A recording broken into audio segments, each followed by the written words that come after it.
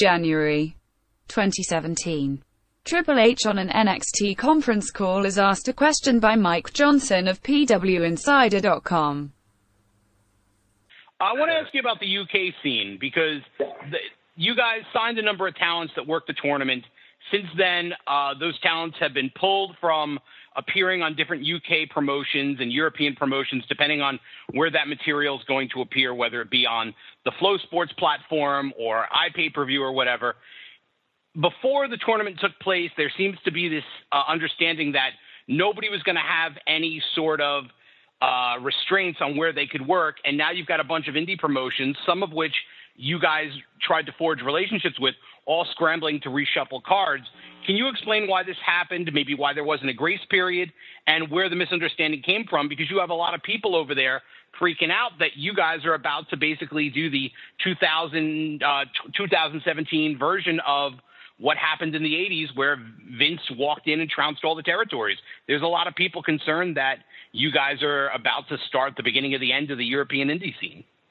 Yeah, so there's a lot of confusion based on that. A lot of the confusion is based on people's refusal to acknowledge the reality of the situation. We signed talent as a part of this UK tournament and are looking forward to doing hopefully what will become a weekly show over there. The talent knew going in what the deal was. They knew what the restrictions were, and they knew what the restrictions weren't. We're not restricting them from working for anybody as long as it's not distributed, as long as there is no distribution outside of the live event. Now, some of these promotions tried to come in after the fact and add a distribution portion or a distribution component to that. Talent didn't sign up for that to start with. They just had that added coming off of the success of what we did or whatever they were working on. That's a change. That's a change in how the talent were being dealt with. Talent have an agreement to go to an event, to compete in a live event, not to do other things, and that's changed. So we're not heavy-handing anybody. We're asking them to approve.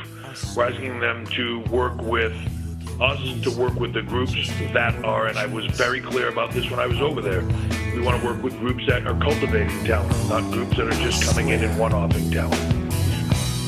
I will never tell a lie. I will never tell a lie. No.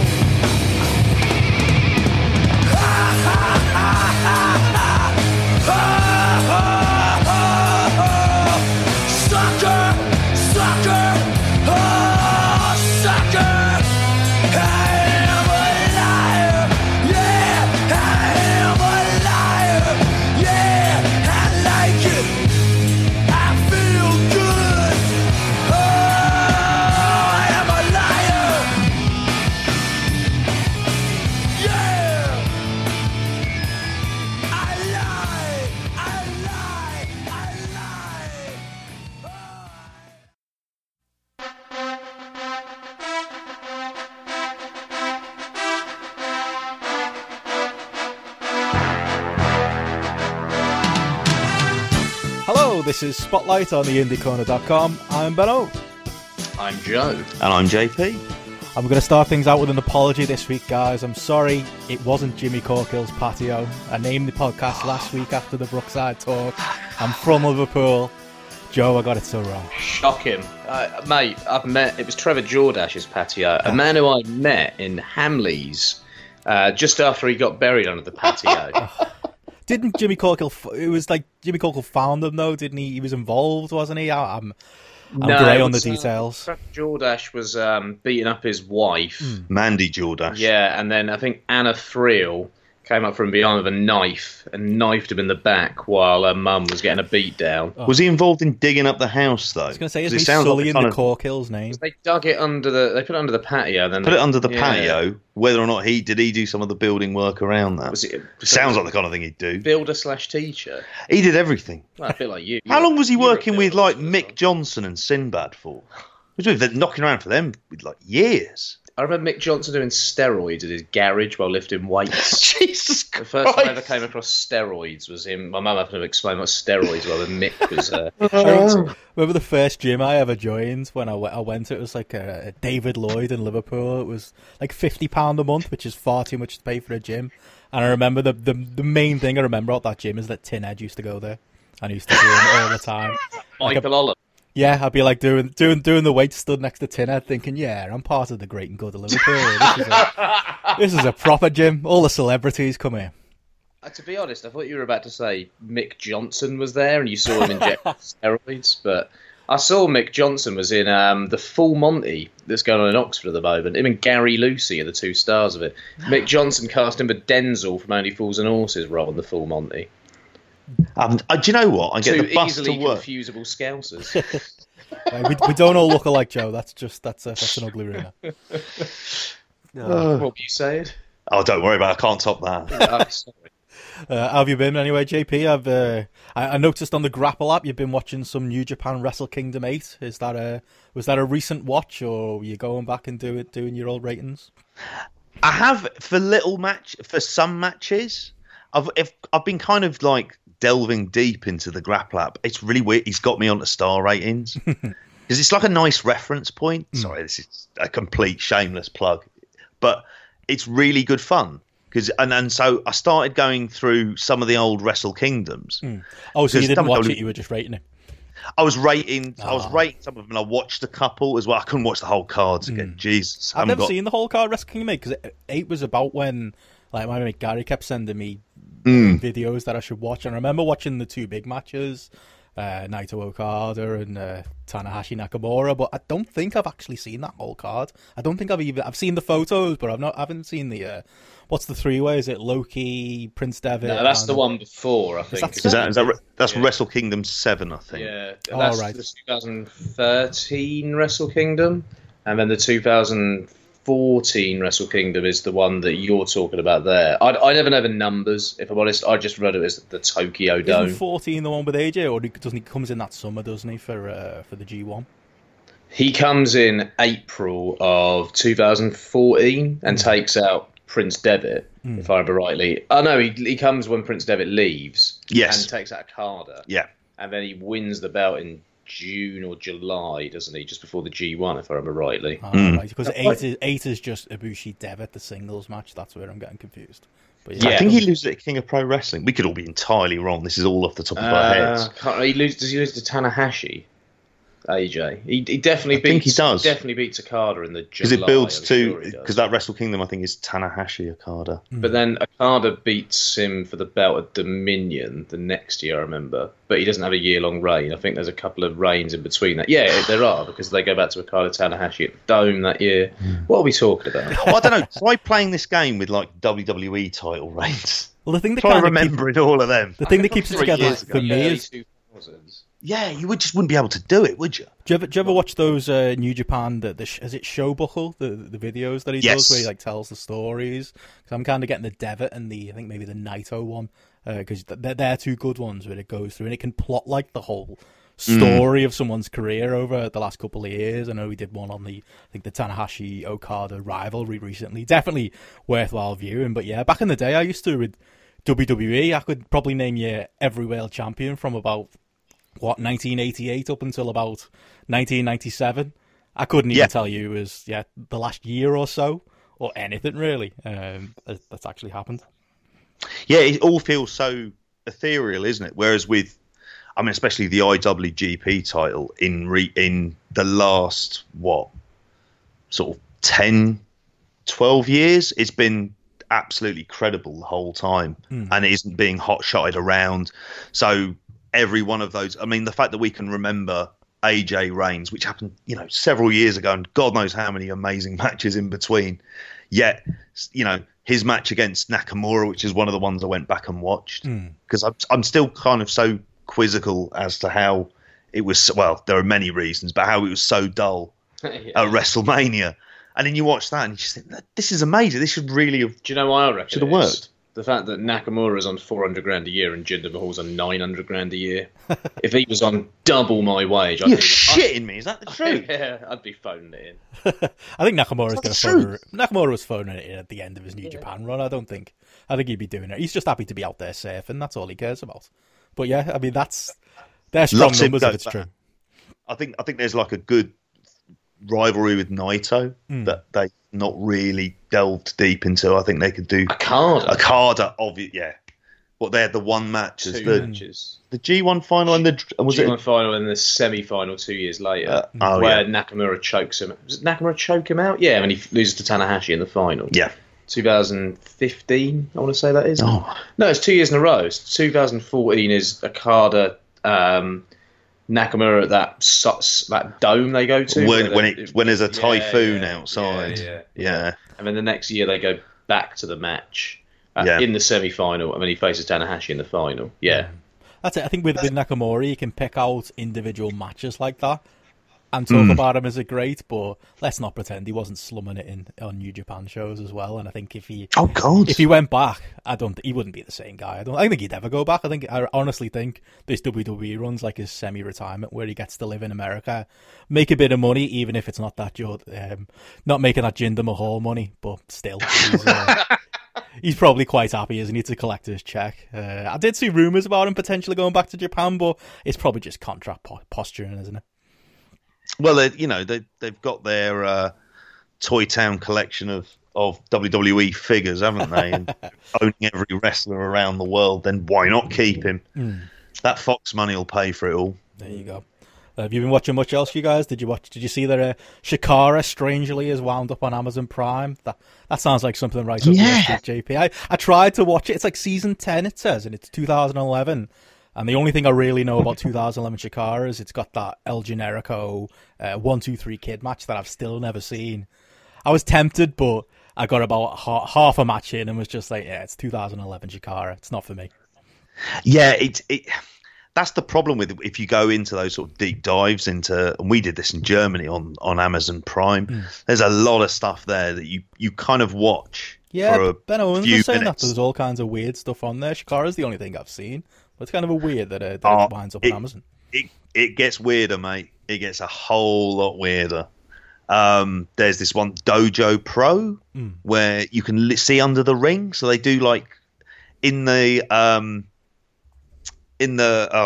what am I thinking of? Under the ring, they'll do like figure fours around the post while they're actually lying under the ring as well.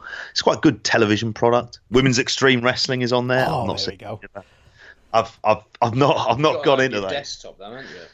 All gone now. Oh, was it? Yeah. It was just the bits I saw. It was shit. Yeah. Yeah. Like you were surprised. I could have told you that. Yeah, exactly. I like that on Amazon they treat it like it's a real series. So it's like season 10. It's like directed by, and it's like Mike Quackenbush's shoot name, starring Colt Cabana and Fire Ant. And it's just like he's gone to WWE, hasn't he, Mike Quackenbush? I saw he was backstage at an NXT show. Is that legit? I think apparently that is the case. He's going there as I don't know if he certainly was at the Performance Center. So whether or not he's going there as a coach, I imagine it's so much he's got to. If you can't trust Mike Quackenbush to defend indie wrestling, what have we got left? He was our last artist, JP. Oh God, yeah. It's like, I don't know, like Chewie's gone and joined the dark side or something like that. Just like him, really? Wouldn't have expected that. But yeah, I could see them doing that. It kind of, oh God, we're going to end up talking about it loads throughout the show. But this idea of how deep does this get? Do you start hoovering up the teachers as well that are out there?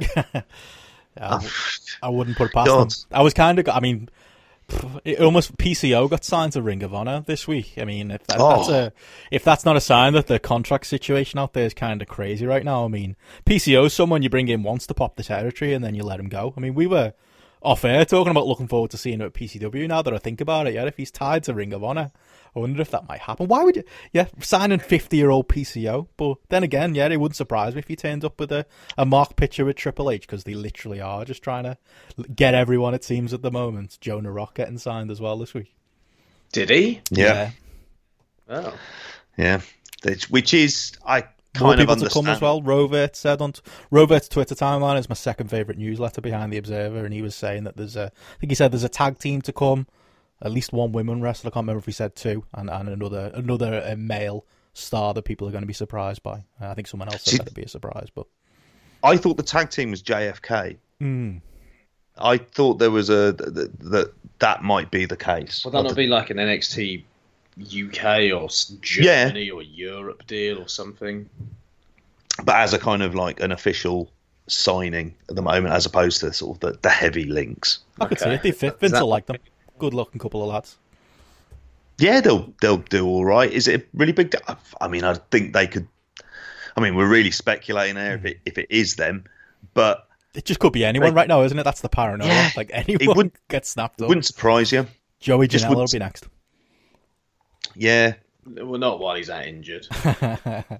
I did see that was the other thing that I noticed in the news as well. That maybe they're being defensive, but they moved. WrestleMania weekend lineup's been made a little bit easier because they moved Takeover from being head to head with that Ring of Honor New Japan show that sold out at Madison Square Garden, and now they're the night before, but they're head to head with poor Joey Janela.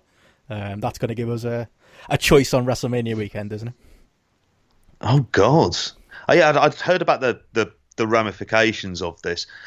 I still think Janela's he's gonna do absolutely fine. Well, it's sold out anyway, isn't it? I think it's more VOD, isn't it? More like pay-per-view buys. I think a lot of eyeballs are going to be on NXT. But yeah, I think they've moved the Hall of Fame back to Saturday. I heard Dave Meltzer speculate maybe it could be something big, like The Rock has said he can come in for one night only, or just a weird one though. Yeah, the kind of promotions of there's so many promotions out there that weekend. If we do a podcast on it, God help us what we're going to do. But yeah, it doesn't help when WWE are moving the goalposts. Well, I mean, for Joe, you've already got your, you're possibly toying with the idea of maybe going, how the hell would you even manage to take in as many shows as that? I can't imagine it. I mean, it's not something I'm pretty much going to go forward and do. In terms of what we watched that weekend, Christ, we're going to have to really plan that mother out because there's too much on. And I suppose the thing that's going to end up possibly winning out, knowing what I'm like, is the really weird and wacky stuff. Because that's I always get drawn into that. So something like a Janela is kind of an absolute obvious one. Bloodsport, or watch. Want to see Rev Pro. Joey Ryan's penis party. Head to head with Janela, that's another weird one. That's also going head to head with NXT. They need to plan these shows a little bit better, don't they, these promoters? I think MLW's going up against that as well, actually. Have you guys been watching much MLW? I've got to be honest, I've kind of fell off on trying to keep up to date with that. No, I don't hear. I kind of know it's good.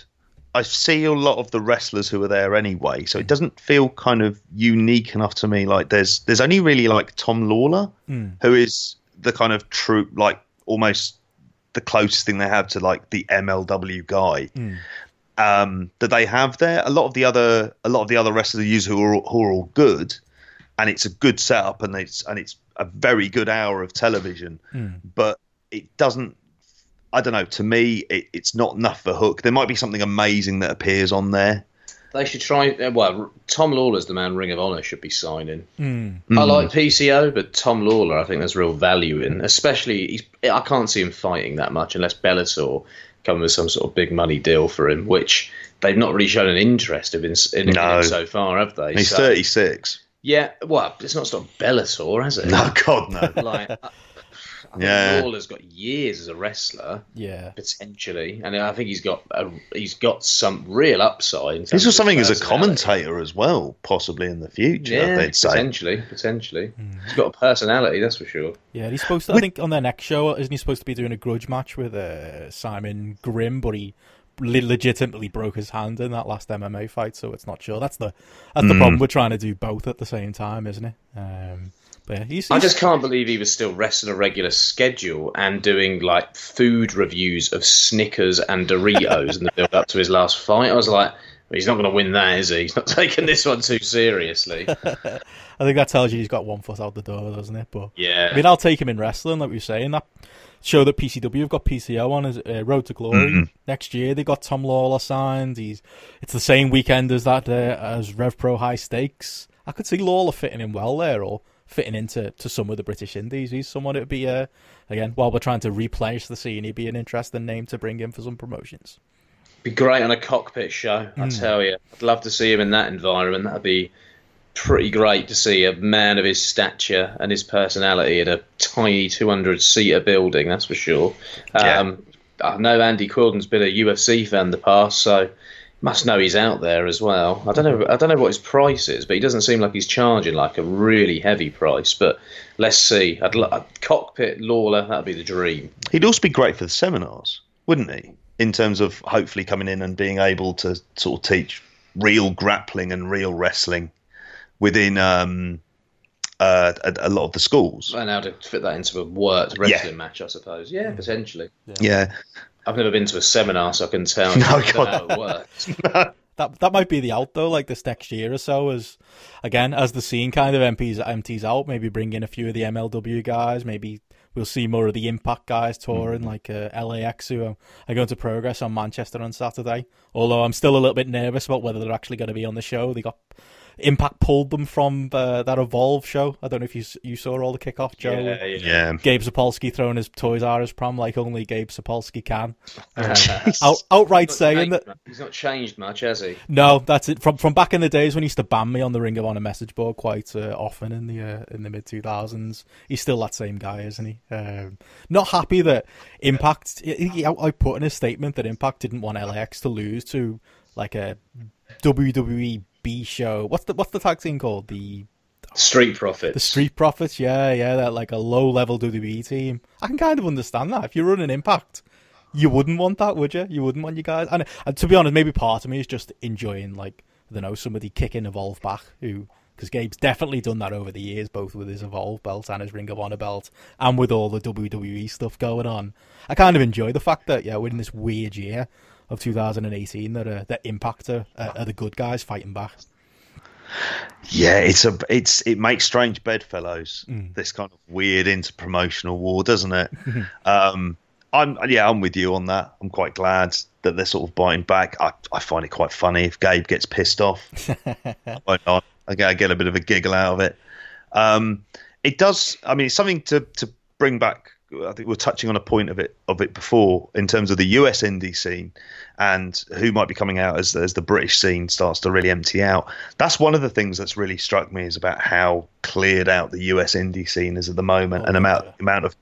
I mean, we saw someone this weekend when we talk about our trip to the cockpit, and it was somebody who'd flown over on his own dime to try and work a few shows throughout the UK, and we've got to see him twice, and is well worth bringing over in Darius Lockhart.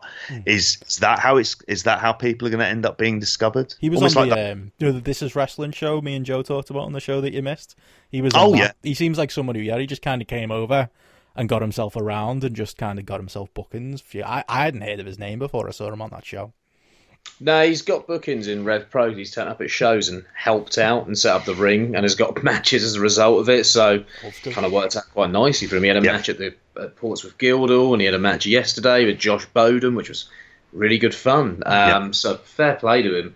You know, there's always been that weird talk, hasn't there, about flying yourself in somewhere. That's not the way to do it. But I just think that's bollocks. If you want to get somewhere, and, you know, I understand if you've got a passion and a drive to succeed. Look at Pete Dunne and Mark Andrews, kind of changed their careers, didn't they? So I just always think there's an element of arrogance to, and those that say that are probably those that have kind of made it to some degree in some level anyway. So I don't agree with that. Fair play to the likes of Lockhart for actually taking the chance and doing it. Yeah, that's it. It is. It's kind of, that's what the game is right now. It's getting your name out there, isn't it? And there are avenues there are opportunities. Like I was gonna link what we were just talking about. I watched the I don't know if you guys have been keeping up with Impact at all. I've kind of fell off where I was watching it and kind of thinking like this is probably the most a couple of the most indie matches I've seen in months. And I watch a lot of the indies. Like when you're watching an Impact and the Rascals are on there, Zachary Benson,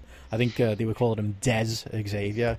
They were on there against Matt Seidel's brother Mike Seidel, doing like the most indie match I think I've ever seen on a TV show, and getting that crazy hot fire flame moonsault over. I think the gifs of that were doing the rounds absolutely everywhere. I think it's kind of interesting, that you're seeing I don't know, Impact even, a company like that, like a feature in these very, very indie kind of matches and indie kind of wrestlers, and people are actually getting the name out there through Impact. I kind of appreciate again there that Impact are the company that in the past might have been right in the middle of all this contract stuff, but that's actually a place you can go as a freelance person and maybe get some work elsewhere. It's interesting because that's always been one of Impact / TNA's Achilles' heels, is ignoring the fact that a lot of their audience is made up of hardcore fans.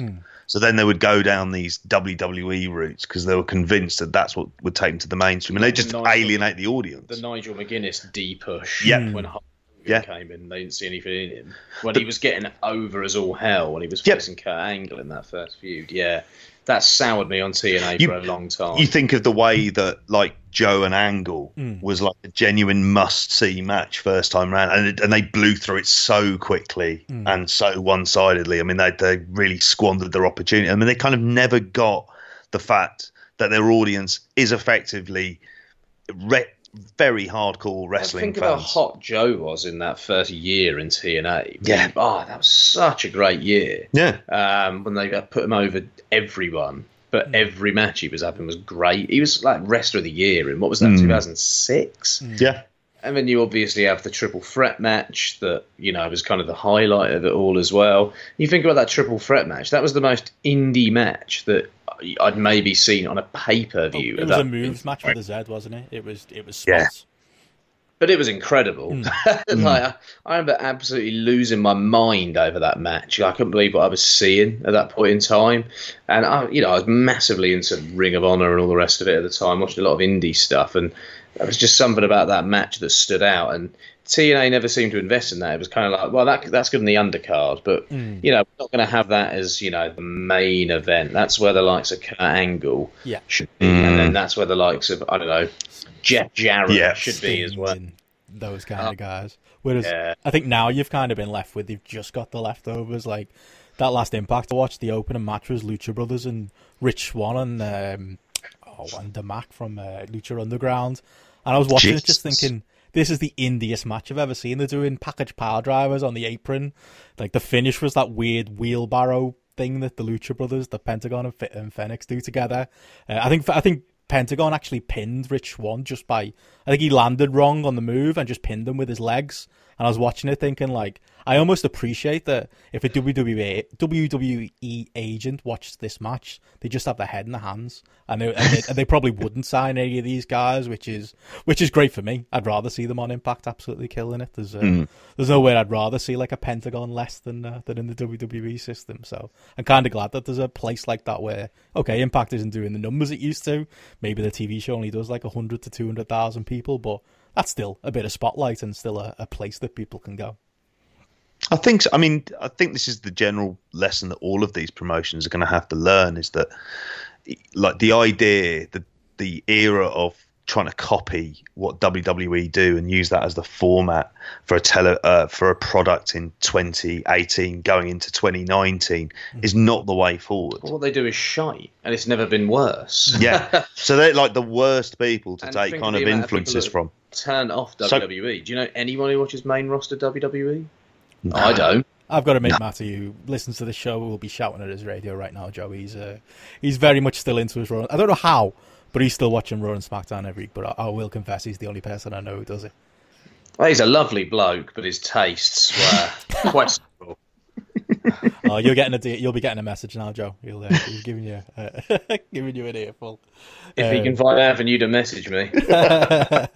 I did put your Twitter. I put a link to your Twitter on our last show notes, so people can go check that out. But yeah, I mean, saying that, I mean, I'm putting Impact over as this great alternative, but they had Tommy Dreamer in their main event this week, so it's not all rosy there either. See, that's it, isn't it? It's the kind of this everlasting presence of nostalgia that seems to surround so many of these projects. We mentioned about PCO isn't nostalgia to a degree, but it's a kind of, what would you call it? Kind of a freak show act. Rebirth. He's a one-off pop the territory kind of wrestler. That's like, I think once you see more than one PCO match, I don't think you really want to see him again, do you? Yeah. I mean, yeah, that's it. And I have to say, and this is working its way back onto the Ring of Honor signings. They also signed Brody King, who, if I had more confidence in the way that Ring of Honor book their big men, I would have a degree of faith in it. But I don't really have faith in Delirious to do anything with him. That's the kind of signing they should have been making a long time ago. Yeah, really. Him, Jeff Cobb, are signings they should have been making 2 years ago. If anything, the amount of guys that have gone by the wayside, they've not signed. I mean, you know, like I said this on the last show. I think they had Ospreay, nothing with him really. You know, they've got a terrible record the last few years. They really have. I think they're panicking and using that elite money because they're expecting those dudes to go next year, and they're just spending it on whoever they can get at the moment. You know, what's the ant called who was in it all? Hot Sauce, Tracy Williams. Just like, that's... See, this is... But then the likes of David Starr are out there as well. I think he'd be... I don't know if he wants a contract, for one, but he seems like he'd be a good option. If they come to the UK, I think someone like a Haskins would really thrive in Ring of Honor. I think it would, you know, give him a little... UK tours, I think, but I don't think it ever went further than that. Yeah, but give him a little bit of a platform to actually do what he's good at and to get away from Progress for a bit, which I think he desperately needs to do. There are other guys out there, someone like a Bodum, I think, would get over big time in Ring of Honor if they took a chance on him. But I doubt Delirious has ever heard of him. Well, what Ring of Honor have done is basically what Arsene Wenger did in the transfer window when Fabregas and Nasri left, and he ended up buying Arteta from Everton, Benno, and Andre Santos. Andre Santos, who was fucking garbage. Per Mertesacker? I'm all right with the BFG. Right, but he came in that good same with him. Window, didn't he? Korean Striker Park, absolutely awful. Yeah, it was, and just terrible sign. Just splashing the cash rather than being any kind of long-term plan as to kind of who you would bring over that time period, over that period. And like I say, they've got this cash. I don't know how much. It doesn't seem that Sinclair value them in any way, shape, or form, and they're just a content creator. They exist. Create content on the cheap for them. It often makes me wonder if all Elite Wrestling kicks off, is it a case where New Japan would look at it? I know that's a company that's obviously it's big on loyalty, but then again they don't do any work with the NWA anymore. That whether or not they would just look at doing stuff with All Elite Wrestling because it'll have much more of a buzz to it, and obviously that's a big. If depending on what the television situation is. Yeah, that's it. Yeah, it's kind of got to be.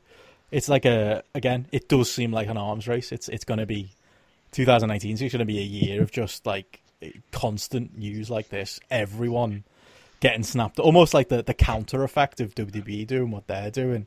You're just going to see absolutely everybody getting signed up. And my biggest complaint, not a complaint, but for 2018, you know, we were talking about my mate Matty then, and he watches Raw, SmackDown, he watches Impact, he watches MLW, he watches absolutely everything.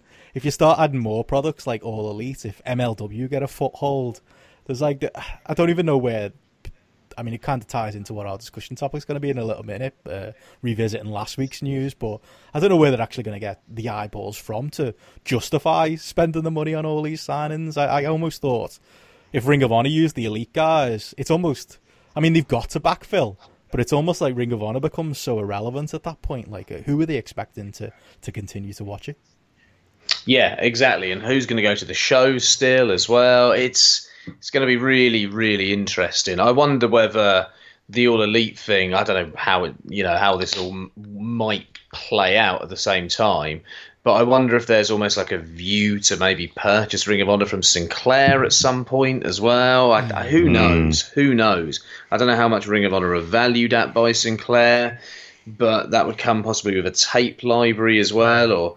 That brings WWE into play then at that point, if ever that comes up. It's going to be very, very interesting. And then All Elite Wrestling, if something's going to happen with this, when are they going to debut? Is it going to debut with All In 2? Are they going to do something WrestleMania weekend? Because if they're not, it probably puts the Bucks and Cody off the WrestleMania weekend, which would be a real shame because of how notable they've been in the business the last couple of years. So yeah, it's all to play for, really, isn't it? It definitely is. And you've got WWE just competing, trying to put as much product as they possibly can out, putting house shows like that crappy Starrcade show that they put up the other day on the network. Again, trying to squeeze out, you know, any other possible attention wrestling fans might have. It's going to be, if anything, it's going to be an interesting year as we follow through the next year. WWE are going to be the biggest hoarders in the world over the next year, aren't they? Oh yeah, it really is going to be like that Chelsea youth system in so many ways. Involved with Vitesse Arnhem, it's just going to be it doesn't please me. Put it that way. Oh, if they were a person, there would have been a cutting-edge Channel 4 documentary of this like billionaire Howard Hughes type figure just hoarding shit in their house, wouldn't there? They'd be made about them because it's just like not letting go of anything partly not letting go because of the fear of what that person might get hot in some way. So they have to hold on to them while also simultaneously signing up everyone else. Definitely. Anything else you guys want to talk about before we revisit last week's news? I had a cracking weekend, actually. I had a weekend of boxing and wrestling. Saw Creed 2 Friday night, which was awesome. As good as the first one? I really liked the first one. I watched the first one again last week. First one is a great film. I mean, I never thought there'd be a Rocky film where there'd be Goodison Park, they'd be running down Netherfield Road, which is like a Liverpool area, which is full of prostitutes. It's where amazing. The bit on the little tower on the Everton badge. That's where that comes from. It's on that road there where they did like a jogging scene, and I was just watching it thinking they've definitely had to just clear the prostitutes out the way and make it look like it's a really nice place, because it is not. But I kind of appreciated that about the first Creed. Did the second Creed live up to the bill?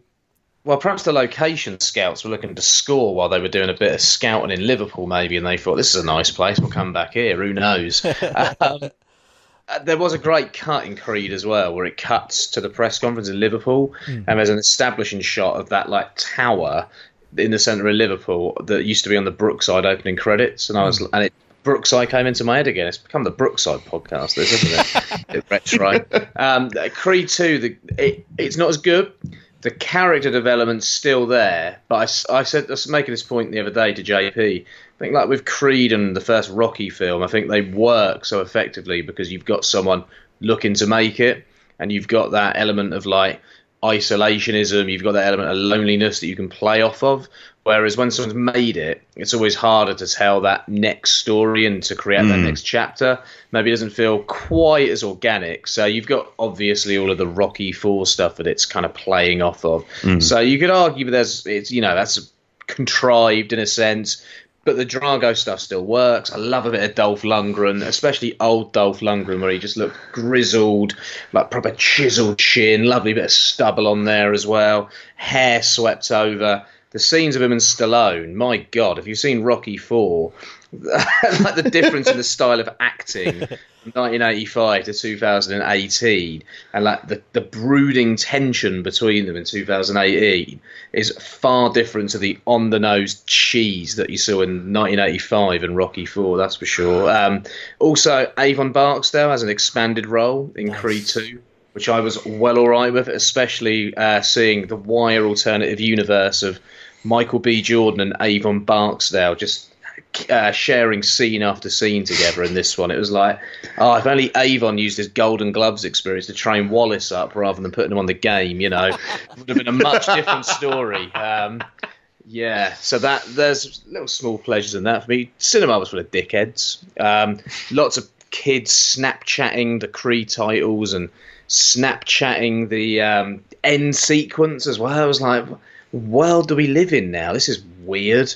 But yeah, that was great. And then followed up the next day with a bit of Wilder Fury as well, which was awesome. Best wrestling match I saw all weekend. I think people comparing it. Tyson Fury's Undertaker spot, which I said to my brother, he's the Undertaker. And then there were all these memes and gifs around of people claiming he was the Undertaker. I was like, glad I didn't have to see that beforehand. But yeah, that was a cracking fight as well. So yeah, kind of divided the weekend quite nicely amongst combat sports, let's say.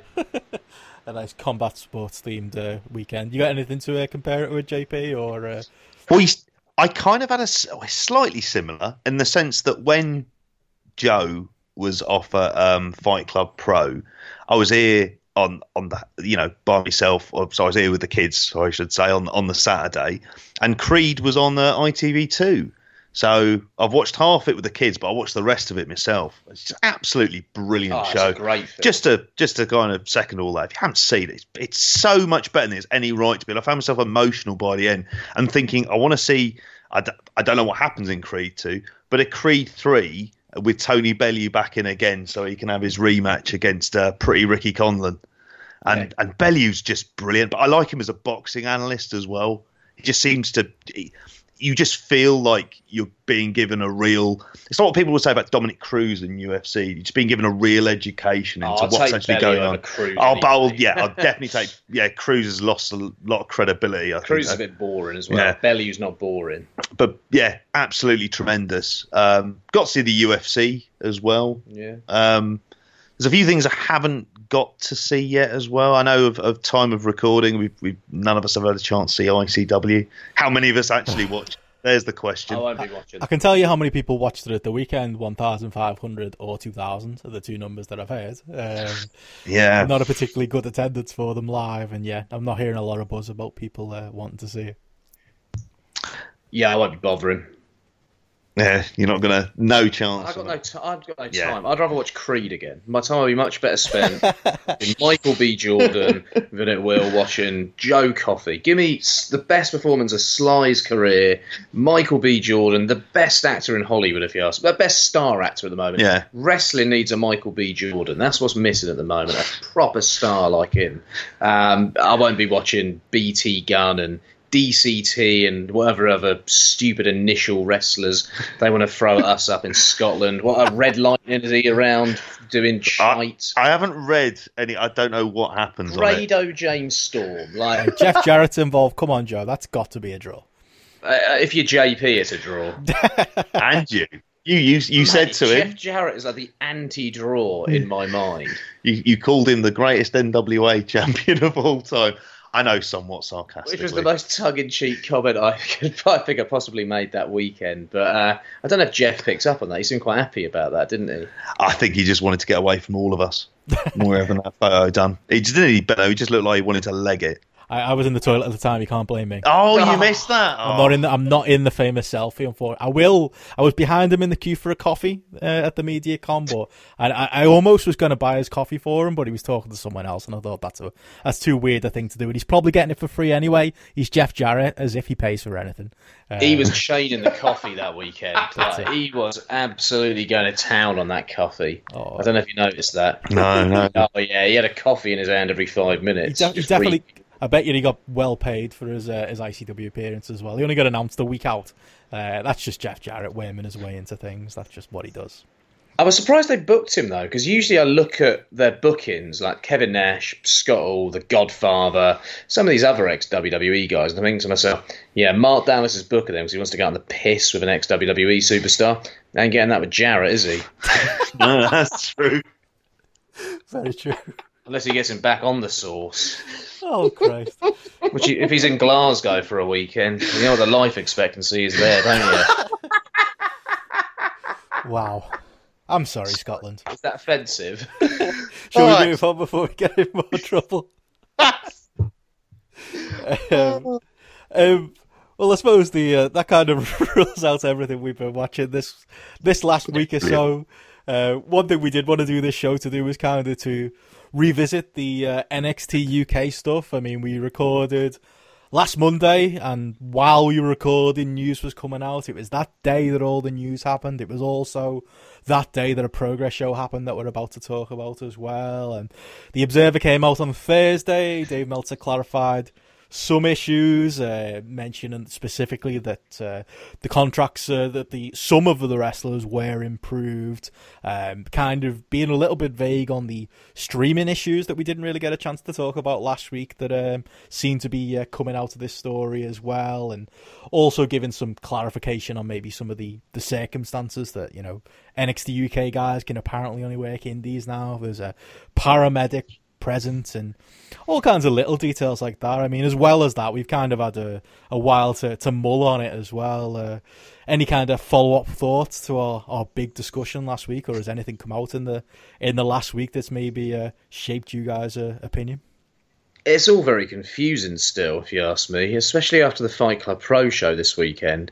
You just wonder what's kind of going on. It seems like every contract has its own individual story and own individual circumstance, if anything. So I think that's a bit clearer after the weekend, especially especially after some of what went down in Fight Club Pro. So yeah, I suppose I'm not happy about it, but at the same time, I went to a great Rev Pro show yesterday that didn't have any WWE contracted talent on, and I thought to myself, wow, this still works, and this is going to be here next year, because I don't think a lot of those guys on that Rev Pro show yesterday seem to be going away anywhere anytime soon. So, you know, there's still hope. We were a bit downbeaten at the end of last week's, weren't we? Yeah, but yeah, I still think that parts of British wrestling are going to be all right. I think there are promotions that are going to suffer short term, I think, and there's going to be lots of confusing booking decisions over the next year, especially if, I don't know, they suddenly decide to give Jordan Devlin a new contract because he's fucking awesome, and they decide to notice that. You know, that could cause things to go a bit awry at whatever point. So I still think it's going to be a confusing year when people are booking NXT UK talent. And I just think, based on whatever promotion you are and what your access is, I wonder how worth it is booking those guys to some extent. Like, that's kind of, I mean, I'm glad you mentioned Devlin there, because that's kind of a big point I was going to say that we didn't really touch on last week. It's, for me, a big chunk of that NXT UK roster of people I don't want to see anyway. I mean, are you bothered that absolutely Joseph Connors, Mark and Joe Coffey, Wolfgang, you know, Rhea Ripley even, or, you know, people like that, even James Drake, Mark Andrews, are you that bothered that you're not going to see them on the other indies? Not really. No, it sounds like it's either a case where I'm not a particularly big fan of them, or they're overexposed to me. Yeah, I need a break from. That's it. It's like a combination of the two. So even people like Zach Gibson, who I absolutely love watching, in some ways, I kind of need a bit of a break from seeing him. I get what you're saying. Like there's Morgan Webster, Mark Andrews, same boat. Yeah, we all saw how every kind of real incarnation of them throughout all the promotions throughout the UK. Can they take half? I wish he was there, to be honest with you, but yeah, it's a shame. Shame for him as well, because I think he'd do all right there. But he's the guy I'd want to see there more than anyone, to be honest with you, because I just want him to have something fresh. So I mean, I think that's it. It's on that side of it, as a personal bias, the idea of not seeing them, I'm kind of getting used to, and it'd always been there in the back of my mind anyway for that to be the case. It's still fucking awful. I mean, there's no getting around that. I don't, you know, this is not a positive situation. That's the thing that I kind of feel out of this more than anything else. I'm struggling to see, as fans, what the positive is necessarily for us. I've yet to see. I really don't. I'm not convinced by. I mean, there's been a lot of think pieces about it and a lot of talk on it, and a lot of assumptions that there's this next level that's just going to jump up into the mix and take over. And I'm thinking either some of them are ready, some aren't going to be ready, and there's going to be a lot of gaps, and there's going to be a lot of missteps along the way. And all of this kind of doesn't really need to happen, with the exception of WWE. What they want, they get. I've seen a lot of on that Progress fan group, which is always fascinating. Really. I've seen a lot of like, no. You still allowed on there, or? No, I got banned last week. Posting this podcast several times. I don't understand what was wrong about posting this podcast and educating and informing people on the British independent wrestling scene. I don't know what's wrong with that, but apparently we're censored by Progress because even though we gave them a great review in the show last week and spoke really highly about the Manchester show, we might have said a couple of things they didn't like at the same time, and negativity, being a dick. Whereas they've kind of lied to their fans in many ways for the longest time, or haven't really told proper truths. Jim Smallman's excuse about we're not running WrestleMania weekend, it's just not cost effective, can't afford the hotels, bollocks. NXT UK happening all the time, wasn't it? Yeah. But I was seeing stuff like, Jim wouldn't do that to us, Jim wouldn't do that. It's like, Jim's not your mate. Jim and Glenn are the Cameron and Osborne of wrestling. They are, we're going to cut your public services, we're going to cut your British wrestling. We're going to do it with a smile, 'cause we're a lovely couple of blokes and we're performers at the end of the day, and we know how to do this, and we're going to put a smile and pretend we're your mates. They are pure Cameron and Osborne, big society bullshit at the end of the day. Like, they're so unbelievably transparent. Yeah, Smallman's a nice bloke, but at the same time, he's spoken a lot of shit. And I hate using terms like sellout. It's just kind of ridiculous. But people threw at that the same time time, on Walter, and that kind of made me feel a bit uncomfortable. Yeah, I don't love using that term at all, and I think it's a bit of an overstatement. But at the same time, I think a lot of people have got to remember that Jim Smallman is not your mate. He is a wrestling promoter who has probably got a good deal from WWE, and in many ways, I'm having a go at him, but I don't blame him. But he's protecting a gimmick by being nice to you and by being nice at shows and being good old Jim. Cameron and Osborne, purely through and through. It's absolutely down pat. Yeah. Sorry, I've gone off on a bit of a rant there. No, that's all right. Obviously. That's what we do, Joe. But yeah, I was finding it hilarious just seeing these streams of comments from these people who must be absolutely blind to the situation that's going on there and just be absolutely in denial.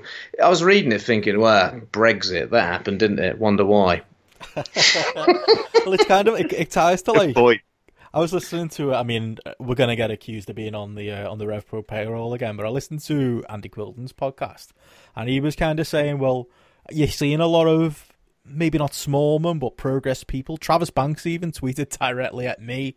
Other wrestlers tweeting, well, you don't know the full story. And it's like, well, no one's telling you the full story. If Progress were being honest with people and saying, this is the situation, this is, this is the job that we have with WWE, this is what's happening with Progress shows going forward, we can or we can't use these guys on our VOD and clarifying things, that might be one thing. But instead, they're just saying, oh, well, you don't know the real story, and not telling anybody the real story. I understand, there's probably, if Progress are going on the WWE Network, which is something we didn't touch on our last show, then that's, maybe they can't say that. I think I saw Dave Meltzer in The Observer allude to that. If they can't say that, then they can't really explain themselves. But at the same time as well, yeah, I didn't see all the reaction that you've seen, Joe. That was another thing I saw a lot of people saying, oh, well, you jump into conclusions. And it's like, well, all we can really do is look at the evidence that's in front of us, look at history like both of you guys said last week, and kind of make an assessment based on that. Oh, so, I mean, that's kind of the word.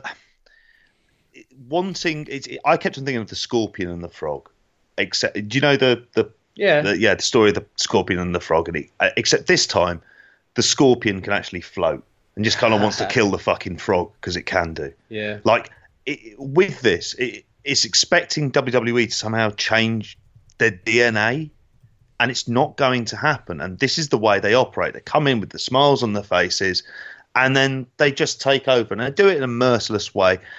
There's a lot of stuff about the contracts. I'm fascinated to see what's going to come out about these, because it's a difficult one, because you kind of would hear about lumps, the idea of, don't you want these guys to be making this money? It's like, I'm not even convinced at times that WWE would give them enough work to be able to make too much money. That's the thing about it. I don't have faith in WWE as I'm not saying not in terms of paying bills, but a lot of the way they work out their salary and the rest of it, it's odd. It's not transparent. The thing is as well, like Andy Quilton told me point blank when I interviewed him, and it was the first time really that it had been publicly said, even though we had our suspicions, that WWE spoke to him and essentially offered long-term buying him out, right?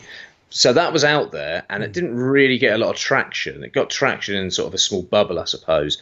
But that is out there to hear publicly. They probably gave Progress the same deal. The deal is kind of, we fuck you, or we fuck you. We fuck you and make your life, kind of comfortable with a nice wage, but at the same time you're going to lose all credibility, which is what the Progress has happened to the Progress guys. Really, they're getting royally fucked up the arse by WWE every day, but they're getting a nice little wage for it at the same time. They're in a tough position. Yeah. I will say that they are in a tough position, and they also can't talk about it. Exactly, and that's WWE's embargo. So I sort of get it. The emotional response from me is, to have a go, but at the same time, when I try and rationalise it, I get that at the same time they've probably been put in a position where they really can't say anything, even though we've known about this forever. All those pictures that leaked to them backstage at NXT, for example, that was all along, what did we say? NXT territory in the UK. They're training them how they do things the WWE way to get them ready. I went to the NXT tapings last year in Orlando. I saw Glenn walking around. I'm sure it was Glenn I saw walking around there. I'm sure I saw the back of his head there. This was happening all along. We all knew it. But yeah, let's take our heads out of the sand now, and let's just be upfront about it. Yeah, because Gabe and Evolve are in the same position as well. They're all being, again, Observer this week outright said, as well as saying what you said then, that WWE have got the option to buy Progress. I think I saw Meltzer say that about ICW before. I can't remember if he outright said that about Progress until now. That was in there. And then, just also the fact that, the Progress owners are being groomed for roles in WWE. Do you think it's likely that could happen? That WWE will, in fact, just shut down Progress? And if that's if that's really in the wording, like, for all the talk about how much the guys love Progress and, how loyal our fan base is, you think something like that would make even the most hardcore fans maybe question what they're being so loyal to? Well, one of the things I find really interesting about this is if you look at WWE's history when it comes to buying up companies, they're not necessarily a company that love buying up companies at a high price. So you look at how much they bought WCW for in the end after Bischoff couldn't put that deal together and all the rest of it, couldn't find the TV deal, TBS cancelling, so they didn't want it anymore. They got it at a cut price. ECW, I'm pretty sure, have been liquidated, and they just basically bought the ECW assets and the tape library. Let's go back to the 80s, right? Let's look at Stampede Wrestling, right? Vince bought Stampede out for $1 million and had to give jobs to Brett, Davey, Dynamite, and Jim the Anvil Neidhart, right? Stu Hart never received his full £1 million. $1 million. He never got the full payment for it. So, there's a bit of, there's a history of being a bit dickish when it comes to paying market value for those promotions. So it makes me wonder if they kind of want Progress to kind of really fall into the ground and fall off a little bit, right? And there are little signs like moving dates for ballroom shows. Oh, we'll move those. We're not going to move those NXT UK shows. Must move the ballroom shows.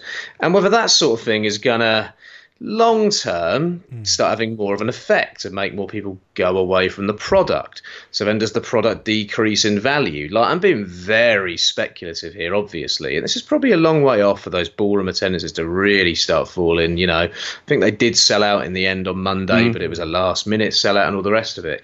But I do wonder whether they're just going to let Progress keep going. They're going to gradually chip away. Let's take away those WWE UK guys. Okay, we're not going to give them any of the talent that we've given them, like, say, a Cassius Ohno or someone for the shows, or a Matt Riddle. And then we're going to have guys like, say, Chuck Mambo, Pastor William Eva, and Drew Parker be main eventers there.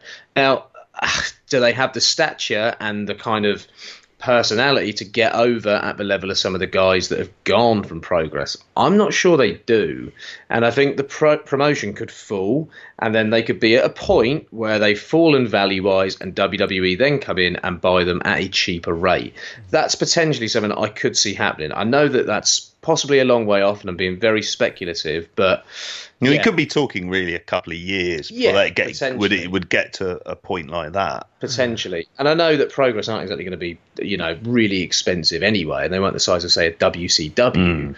But at the same time, I think WWE do resent actually buying promotions. I think what they want is they want to buy the assets of a promotion once they've liquidated. I was going to say, it's always been about it's always been the tape library. That seems to be. I think they've got that already, haven't they? Isn't that part of the deal that's been speculated, that they have that to go on the network? Basically, the way it was explained to me is they could literally it's on the server already. Someone just needs to make it available on the network. Wow. Yeah, that's bloody hell. It's that's the way it's going, though, isn't it? That's literally that's got to be what they want. I mean, tied to what you were both just saying there, like you know, are these guys actually going to leave Progress? I'm not so sure. I kind of split on it, but I think Progress is still going to be. If they're network content, I think they're still going to be allowed. I mean, look at Gabe and look at Evolve and the fact that, you know, the embargo on them has been lifted. They can show the Street Profits if anyone actually wants to watch them. Actually, no, I know people who are fans of them, but they can show them on their VOD just like they can show Roderick Strong when he shows up next week replacing LAX. If that's the direction they've gone with Evolve, I think Progress are gonna benefit from maybe the misfortune of some of the other promotions and be the one that can still use Pete Dunne, Tyler Bate, Trent Seven, and the lot. It just feels though, even if they are allowed to use them, would the problem not be the repetitive nature of them in NXT UK and their bit in Progress? And it's just the complications of booking them now, booking any of these guys. You don't want to see people not being booked. Yeah, Tyler and Pete haven't been on the last couple of Progress shows, have they? It's just been Trent that's been there. Yeah. They're all advertised for this weekend, though. Oh, are they? I didn't know that. Okay. I mean, it's funny you get into, and we haven't even gone into any of the shows at the moment, but I know this is something that you brought up as well, seeing people getting a send-off even though they're not actually going anywhere at a show. Yeah. They're just not going to be able to appear on those shows. That's a weird place to be at this stage. And I suppose, as with all of this, because it's all unfolding in front of our eyes, it feels like there's so many different directions we're going to go in. We're going to hear about so much other stuff that's coming out there.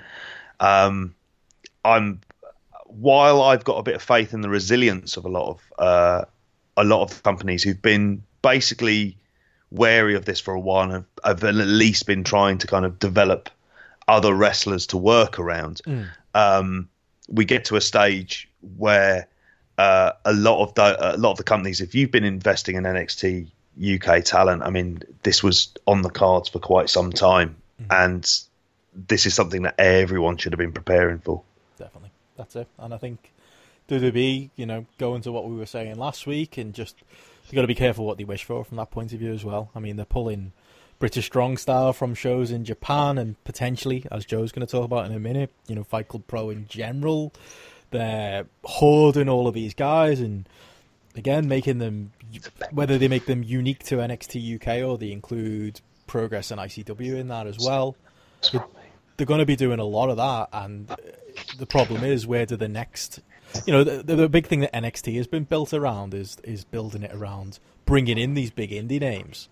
And NXT UK is kind of doing the same thing, trying to bring in indie names and use them and make them NXT UK guys. Where do the next guys get made if you're just going to hoard everyone who's, like you said, JP, there's that top level of guys who we're losing it, and we might have reserves and people who can step into that top level, but if WWE start hoovering those guys up as well, it's kind of who's left at that point. Yeah, it's quite a bleak situation, isn't it? And this is kind of what we spoke about on the last podcast, where we all got, well, me especially, got quite, annoyed and frustrated about the whole situation. And it almost feels like part of world domination is, hoovering up the talent, clearing up the talent, coming into this territory. It's like a game of Risk, almost, isn't it? You've got to tick each country off for world domination. These wrestlers are just these individuals that you've got to kind of hoover up and have in this system. It's so annoying how much money that lot seem to have when they're producing such a lackluster product right now. Like, you look at WWE, they are a company that really are underperforming in terms of what they're delivering creatively on that main roster. And then you've got this situation where, in a way, they're not any less well off for that, and in fact they're richer for it, based on various business deals that they've been able to strike and various tax cuts that have gone on for corporate taxes in America. Interesting that Linda McMahon is part of Trump's cabinet there, isn't it, as well? So it's just a shite situation. I really hope at some point they get some awful PR and their value on Wall Street just just falls off a cliff. I know that's an horrible thing to say because people lose jobs as a result of it. I don't like to see anyone out of work. But there'll probably be plenty of spots that are opening up on the indies if people do fall out of jobs. So let's see what happens. Hey, if they exist, that's the main thing. But yeah, I suppose we should tie this story into some of the live shows that we've kind of got to, and the story's kind of been in the back of my mind. I went to see TNT in Liverpool. Joe, you went to Fight Club Pro. We got Rev Pro to talk about. We got Progress to talk about as well. There's kind of... It's kind of been interesting in the light of that news and talking about our last show to kind of survey what the damage potentially could be. You know, who are the guys that are going to step up in these different promotions? So, I mean, let's get into it. I mean, which of the shows should we talk first? Should we go chronological, or what do you want to go most notable? Which one do you reckon is the most notable? All right, let's hear about TNT. Yeah, I wouldn't give it notable, but I suppose it would be the quickest one to go through. And yeah. Almost chronological. Yeah, go on. Let's do TNT. I mean, I've got a huge amount to say about their show. I just think it does tie into the news nicely. I mean, they're a weird promotion. Kind of. I've been to a couple of their shows in the past, and I talked about it on this show. They are advertised as extreme wrestling, and they feel a little bit ICW in the way that things are set up there. The first show I went to was like a bought show with a whole load of weird hardcore matches, and I think there was a match where there was a guy who was about to get powerbombed through a table, and if I remember rightly, he literally went under the ring, grabbed a t-shirt and put it on before he got powerbombed through the flaming table. It was that kind of low-level hardcore. The only wrestler that I kind of recognise on that show, and he's definitely not a name that you should recognise, is Roughneck. He teamed with Chris Travis for a little bit and teamed on the show I watched today, the MOB, with Tyson T-Bone. I think he's their booker. And it's kind of, that was very much, it was called TNT back then. This was like 3-4 years ago, and they've kind of carried on the name under a new promoter, and I just don't know what it is. I mean, I sent the card out, I put it on Twitter, and JP, you saw it as well. It's hard to make sense of what it is, because on the one hand they'll have a hardcore match like BT Gunn versus Bram, which obviously people's mileage may vary on, and then they'll also, they'll have random like high spot matches, like they had a 3-way with Curtis Murray, LJ Cleary and Scotty Davis. Like they've kind of got their ear to the ground of what's kind of hot on like the underground wrestling scene right now, but then on the other hand they're a weird kind of piss up. I've always described it as like, you guys have been to the Crazy House in Liverpool, which was a rock club. It's been renamed now. I've not been since it's been rebranded, and I believe it's actually had a bit of a clean. But I always described it as Crazy House Wrestling. It's like a metal club turned into a wrestling show, if that makes any sense. It's just a really, really odd little setup. Metal and wrestling for me go hand in hand. Sounds like, I don't know, Drowning Pool performing at WWE shows back in the day, and Saliva and all the rest. Yeah, I mean, it works because, we're fans in black t-shirts. That's kind of like, there's definitely a crossover. The lads you see in the crowd with their long hair and beards, you could imagine, or bald heads and beards, you could imagine at those kind of shows.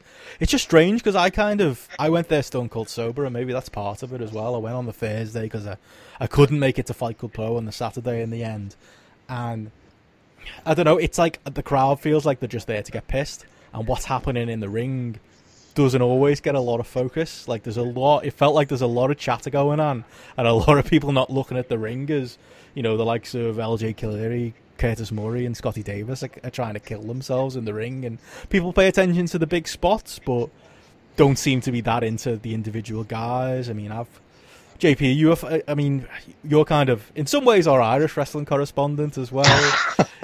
Add into your list of titles. I mean, what do you make of those three? Because a lot of the reason I went there live was to see that match. Scotty Davis is someone who's getting a lot of buzz. LJ Cleary on the night was he was trying to do a lot of heel shtick and getting a lot of virgin chants from the crowd. Again, it is very Attitude Era, the crowd set up there. Curtis Murray has got a decent look, and that's about all I can see in him. But Cleary and Scotty Davis are decent, even if, maybe on this night with the weird crowd, and there was a couple of botches in the match, including the finish that didn't go exactly perfectly. It made for a really, really awkward match, and I kind of like the guys as lower level flippy kind of guys, but I do hear people talk about them as the future of wrestling. I can kind of see it with Scotty Davis, but I'm definitely not sure on Curtis Murray, and the jury's still out for me on LJ Cleary. Well, funny enough, I'm still working. I've only seen the main event of the Redemption show, of the last OTT show.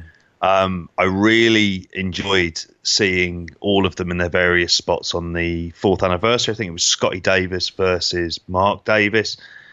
LJ Cleary with the gender-neutral title as well. I think Curtis Murray and Nathan Carney. I mean, within the OTT environment, I think it's going to obviously work better, and they've got the goodwill of the crowd already to kind of fall back on and invest in. And it doesn't sound like they had that here. So how much time did they have? What, sort of less than 10 minutes? I'd say longer than that. It was probably about 15. Okay. It was just... Were they rushing it, or did they start out slow and just not get the crowd into it? I think they were packing a lot of stuff in, and I think with maybe again, the crowd were receptive for there was a big dive, and the crowd was into that, and they were receptive to some of the bigger spots, but yeah, just something about it didn't work for me, and I was definitely disappointed because I kind of travelled. A lot of the reason I'd gone was to kind of get to see those guys up close. I think one of the reasons, and again, you know, I'm biased in this, but they're all crazily young in the sense that I think Scotty Davis has just turned 18.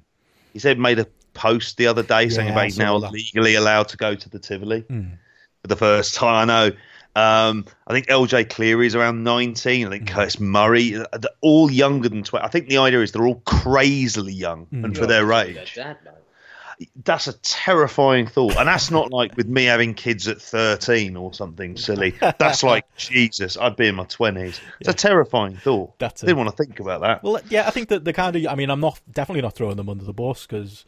Especially Cleary and Davis, I definitely see something in Cleary again. I do think he was kind of trying to play a very like heel sticky character in a match that was very spotty, and for me the two things don't really blend very well. But yeah, I don't. Again, a decent match, but you know, I'm not going to let it kind of. I'm still open-minded to them, and again, the Irish talk them up for all kinds. So you know, I'm willing to give it the benefit of the doubt, and maybe it was a match that wasn't hugely for me. But yeah, I went out to see them, and you know, like I say, it's a weird card because you get people like them on the card. Bram and BT Gunn was a hardcore match that it might make me unpopular to say, but I actually thought it was pretty decent on the night. Really? It fits that crowd, you know, crazy hardcore match where they brawl to the outside and they were fighting on the streets of Liverpool, back end of Wood Street, just throwing each other against guardrails on the street, and the bouncers wouldn't let me out there with my beer.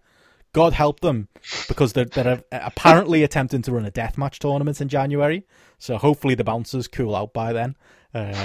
But yeah, that was decent. But again, it kind of speaks to the kind of weird nature of the cards. I don't think they're very well laid out because I think the structure of the cards is weird because 1 minute you're getting a flippy match, then you know there might be a random women's tag, you know, that random hardcore matches on the show. I just don't really know what the promotion is, and that's kind of a big part of the problem for me. As far as the high end matches on the show go, I mean, El Phantasmo and David Starr had a decent version of their match, a lot of comedy early on. I don't know if you saw the photos I put of the venue. It's got very, very low hanging lights, and they were kind of looks great though, those lights. Oh, it looks fantastic. I mean, it's been used for boxing shows in the past. PCW used to run there until the venue double booked a boxing show on the same night that they were supposed to run. But it looks, I mean, it's a 200 to 300 seater, or a standing even, so you can't run huge shows there, but for companies the level of TNT or a PCW, it does work and it does look pretty. But yeah, El Phantasmo and David Starr kind of had not the night off version of their match, but just maybe not going all out on a Thursday night in Liverpool, just having a very, very solid match. And really the main story of the night was, I mean, they had Jordan Devlin's kind of become a bit of a... Obviously, he's a cult hero, or more than that in Ireland. He's kind of a national hero at this point, but he does have a bit of a cult hero status in Liverpool as the TNT champion. That's something good, you know, aside from the endless bookings of Bram and Joseph Connors that they've kind of got behind Jordan Devlin and made him the champion. It was another reason I went out there to see him against Angelico, and they had a really, really good dynamic match. Angelico had a good match. Yeah, I mean, I am a fan of Angelico. I quite like watching Angelico. I like him more when he's doing crazy dives, but I don't mind Angelico, especially in a setting like this. And yeah, I mean, you can say it's Devlin carried him if you like, but Devlin, I mean, Angelico looked good in the match, but Devlin, again, reiterating what I said about NXT UK the other week, Jordan Devlin kind of comes out and looks like a star now. He's in much better shape. He commands the room a lot better. He comes out like a champion, and it did. It felt like a proper title match in a very weird promotion that maybe doesn't always know what it is. And yeah, he's one of the people that I think that they really have been getting right. But yeah, after the match, after he defended his belt and kept hold of the belt, he then relinquished the belt in the ring, and that NXT UK story that maybe you might try and put to the back of your head kind of comes to the forefront again, because he essentially said that because of his contractual status, he was not going to be able to be back in TNT next year. So they had him hand the belt over to the company owner, and off he walked. And yeah, that was kind of, again, a confirmation really of what we're expecting. With a lot of the contracts are different, and the mid-card NXT UK guys and the upper card might be different from a British Strong Style type, but it did feel like Devlin's gone from TNT. It made me worry about what might happen with him in OTT going forward, and the likelihood of it was being able to see him in that environment, or even get to be shown in the likes of their VOD. Yeah, that's always been one of the big fears. You said it last week. You said it on British Wrestling Experience as well. It's always seemed like a weird outlier, OTT being on that list of the approved companies. It's the one that stands out. I don't quite understand it. If it's for the sake of one person, it seems like a very kind of weird decision for them to make. Yeah. Perhaps it's Devlin renegotiating his deal or something, and he's got a special deal. Because these deals seem to be all very individual, don't? So perhaps there's something in Devlin's contract that stipulates he can wrestle at OTT, but I don't know why he'd want to come back to TNT. Sorry, that's hey, he's our local hero. If you saw the video, Joe, people were well behind. I mean, he genuinely has gotten seriously over in Liverpool. I just maybe wish it was in a bit of a more consistent promotion. But yeah, I think OTT is a different kettle of fish, but again, yeah, him doing the kind of the heartfelt goodbye speech, I could just imagine that times 10 if he ever had to do it with OTT. Well, I'll tell you where he didn't have to do one this weekend, mate, and that was in Fight Club Pro. Nice segue. Oh, very good. Very impressed with that. He might have got himself in some trouble there, though. I saw him hoping that people don't report him to trips for a dive he did on that show. Oh, it was awesome. He climbed up like the wall. I couldn't really make out from where I was what he climbed up. Did a cracking moonsault from the top of it down onto the floor. He was amazing at that match, I've got to say. Like, he has been tearing it up. You could argue he's the most improved wrestler of this year. I could even argue he was the most improved wrestler of last year, but this year I think he's one of the best in the world at this point. He might be the best guy working in the UK, Ireland, and Europe, like generally this year, if you ask me. Like, I think he's absolutely in the conversation for wrestler of the year for Europe, if anything. I'd even put him in the top 10 in the world this year, potentially. In terms of big match performances and just having an ability to get over doing anything and everything, like, he has got something else, and he really was great on that Fight Club Pro show. The finish to the match he was in, so he's in a 6-man with British Strong Style, and they were against Travis Banks, Devlin, and Dan Maloney. And as a match, it was just a good, fun 6-man, basically. It felt like it was booked on a whim, and there was a loser. That's not like Fight Club Pro, is it? Yeah. The loser leaves town stipulation that was added to the match as well. That was added last minute. So you kind of knew what was going on, but at the same time, there was a bit of doubt because Trent obviously owns the promotion. The finish to the match was, they took it straight out of Wrestle War 92, Steiners versus Fujinami Iizuka. It was essentially Doomsday Device, Tyler Bate goes to hit Doomsday Device, Trent Seven's shoulders. Devlin flips Tyler over and does like a Spanish fly in midair and catches him for the fall. It looked amazing. Like, I don't have to finish. Briscoe's Kenta Marufuji. Say it again. A bit of Briscoe's Kenta Marufuji as well. Didn't they do that spot as well? Or was that Briscoes and Ricky Marvin and Kotaro Suzuki, which I think is a better match than the Kenta and Marufuji match? I don't know if you remember that one. That's an incredible match they had in Noah in 2006, I want to say, 7, something like that. But yeah, very similar to that. But yeah, it was a fun match. But obviously, Devlin, Travis Banks, and Dan Maloney, you'd expect, sticking around in Fight Club Pro. It looks like they've got different contracts to British Strong Style. So, yeah, it looks like we're going to be seeing more of them in Fight Club Pro. But British Strong Style themselves, Trent Seven, looks like he's waving goodbye to his own promotion that he, owns. I think it's legit. Do you think I wouldn't put it past Fight Club Pro to kind of try and work, considering the news being out there, kind of work something and bring them back later to pay off against the heel gang? Did they come off as legitimate in the building? It felt legitimate, and it felt like looking at Pete Dunne smiling. If Pete Dunne's smiling, that to me usually feels quite legit, because Pete Dunne never smiles when he's in character, really. And the mouth guard was out as well. It did feel very genuine being there. They said never be back again. There's no way I believe that. I'm sure they'll get special permission to do some sort of appearance at some point or something, especially Trent. He's the man around Wolverhampton, isn't he? Yeah. Going to be back in Wolverhampton's premier wrestling company at some point, I'm sure, especially when he has an ownership. It's like Ric stake. Flair and Charlotte, isn't it, with him in Wolverhampton? Yeah, except he is actually from Wolverhampton, whereas Ric Flair seemed to just adopt Charlotte as his hometown, didn't he? It was a really strange situation, though. I'll go through the show in a minute, but the British Strong Style stuff it felt to me that it was something they had to put together because they'd got word that week, whereas it felt like if they had word earlier, this could have been built to as a really, really big match. So in the building for this, you probably had 400, 450. Apparently it was sold out the night before and the number was down on what they got the night before. But I think if people knew it was their last match in Fight Club Pro, they would have probably drawn a much bigger house for this one if it was kind of built up in some way. But with the lack of notice that it seemed like everyone had, that wasn't possible. So it felt like they were going out, sort of a rapturous reception, but the whole thing was kind of odd, because you got these three guys getting this hero's reception and this kind of hero's goodbye and this, go on and do better things, go on and succeed. But we've kind of known this was coming in some weird way for 2 years, really.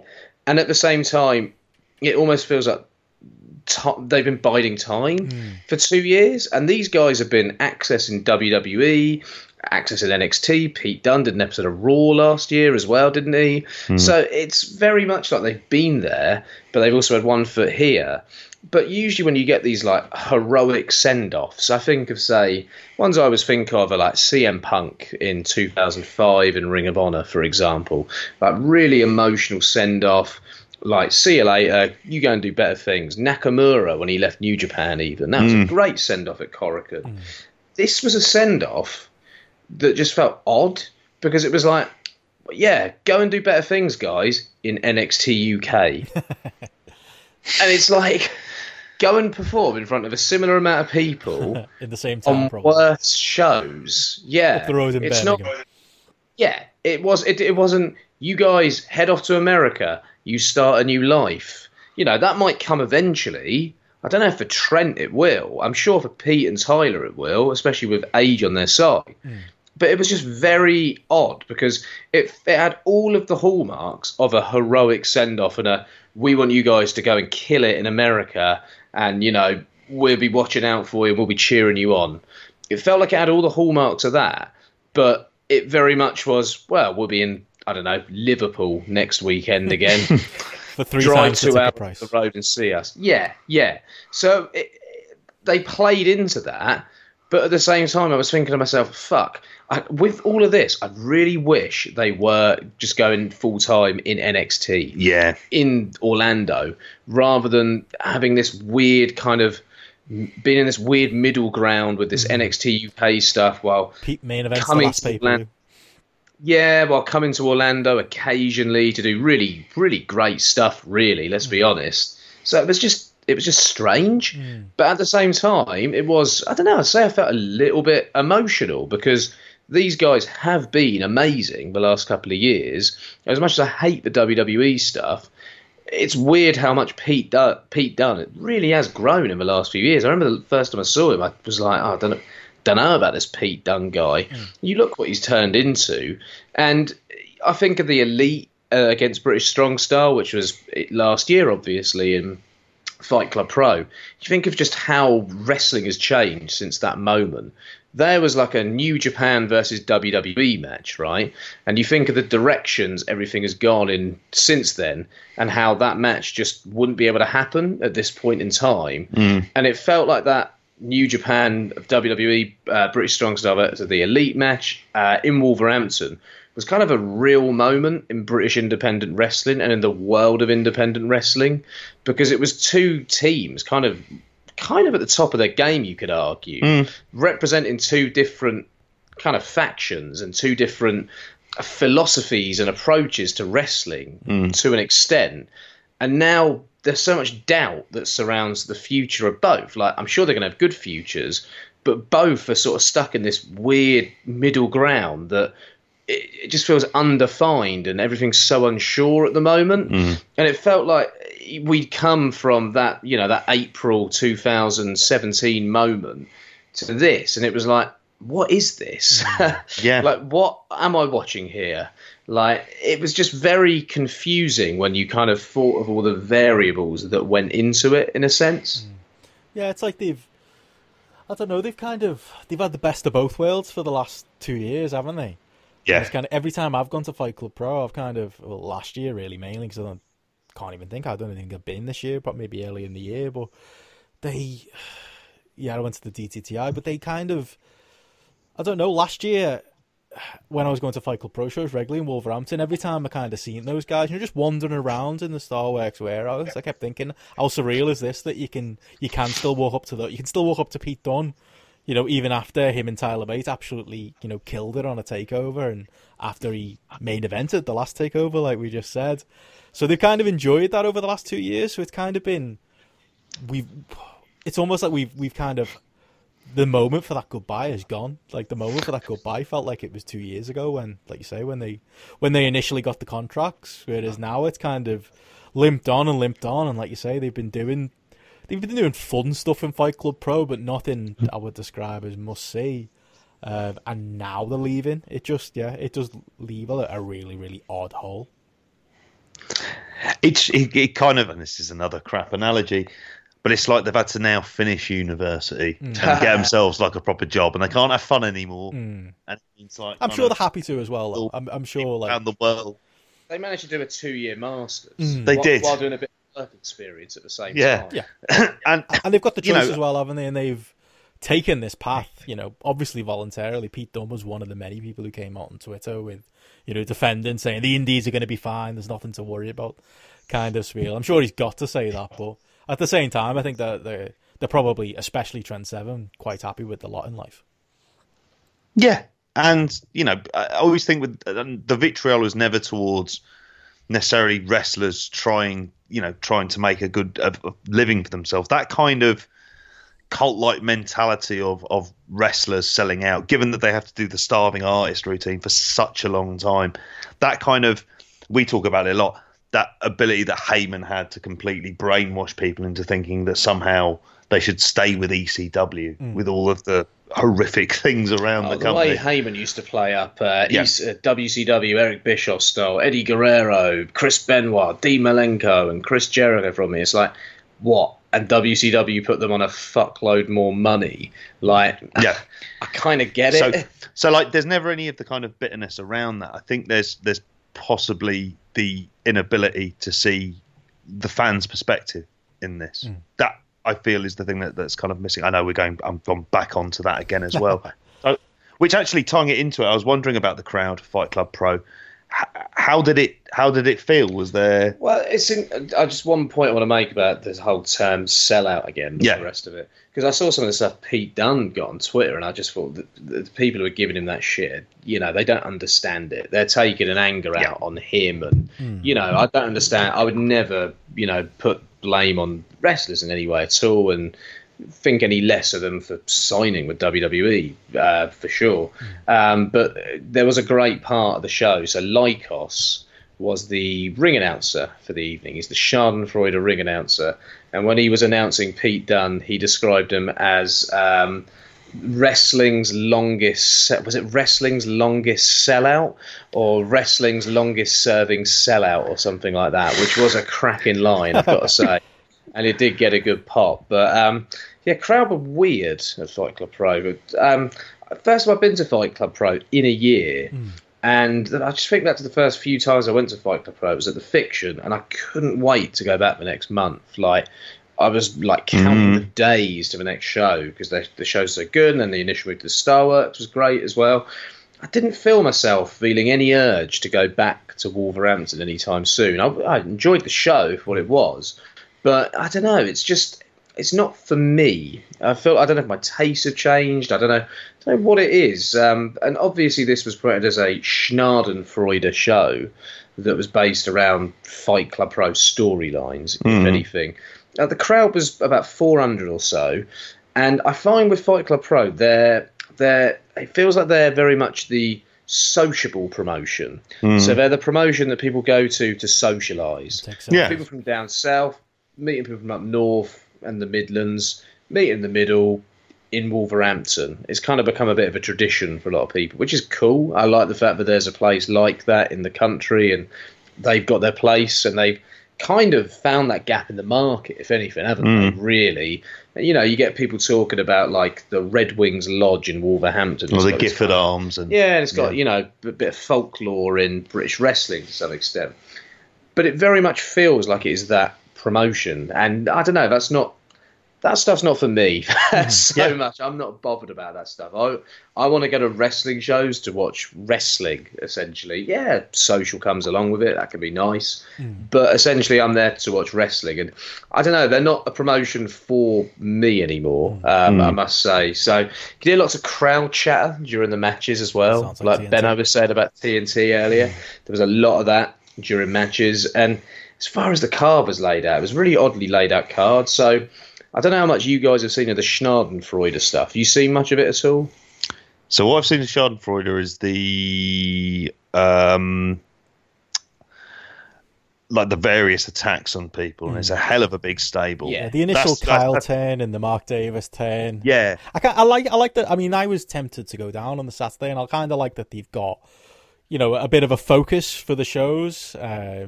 The NWO sold out type of thing did appeal to me in a few ways. I kind of like the idea of the stable, and I think it's better than kind of what Fight Club Pro kind of devolved into earlier this year.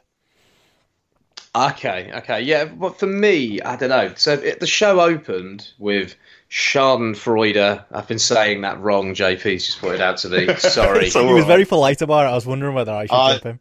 Yeah, me and Countdown wouldn't be too good on there, let's just say. It's too long for Countdown, that word. It's more than 9 letters. Oh, right. One of my housemates won Countdown a couple of years ago. He split up with his girlfriend because she was distracting him from his online Countdown play. So he wasn't being able to get enough in. Jesus Christ. He split up with her so we could play more online Countdown.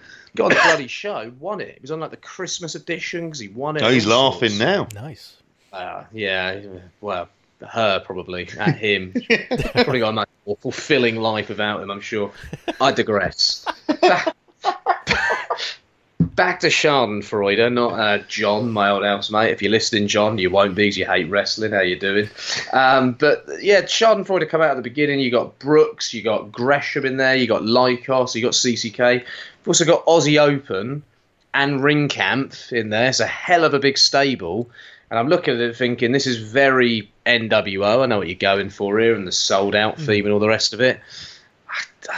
It's a bit odds and ends for me. I get it. It's like a super stable, but I don't know. I wasn't doing a lot for me. It's quite cool to see them together. They've got like quite cool pictures, which are very NWO-esque, but I don't know. What I did find though was the merchandise and the way they'd marketed the event. I thought was very savvy. And I think if Chris Brooks is behind this all, he's got one hell of a mind for promotion and for marketing. And I do wonder to an extent if this is a kind of route into. Me and JP were talking about yesterday. Chris Brooks possibly running a few shows, or Chris Brooks taking on more of a promotional stance. Is he going to take over the Trent Seven role in Fight Club Pro potentially? Who knows? Again, pure speculation. But the guy seems like. Say again. He's always got attack. Exactly. But he seems to really know his audience. Like, I was thinking to myself, Chris Brooks, in a sense, he's a little bit. He reminds me of, say, Dean Gaffney to an extent. So, like, where's this going? Yeah. Well, Dean Gaffney was, tabloid fodder throughout the 90s, early 2000s. And he really knew how to take advantage of his fans to some extent. Now, Chris Brooks, in the same way, knows how to take advantage of his fans. Dean Gaffney was obviously taking advantage of them in a very different way. But Chris Brooks knows how to take advantage in a very positive way in terms of finding T-shirt designs and merchandise that younger fans want to buy.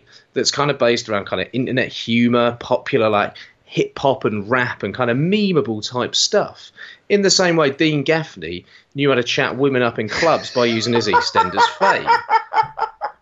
But then at the same time, I wonder if this promotional route is the route Chris Brooks should go down, because for the last year or so, he's kind of been stuck in this weird middle ground where he's been waiting for this little wolf to kind of not get injured all the time. But this little wolf's been following Chris Brooks around in the same way that a dog in the shape of Wellard followed Dean Gaffney around for years and years. And I kind of think to myself, this Brooks and Gresham side are great together, okay? Does he need to get rid of Wellard? Does he need to find the love Dean Gaffney found with Anita and move on to the next stage of his life? Dean Gaffney moved to India. Chris Brooks has found Gresham. Does he just need to leave Lycos behind, leave him with Gus, let him go on to the next stage of his life and go down this route? Well, we've picked. I don't have a fucking idea how to answer to any of that. That's. I did wonder at one point. I thought the soap conversation is a bit lacking tonight.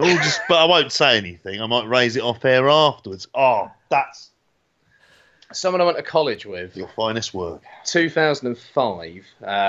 Dean Gaffney opened up K Passa in Southampton.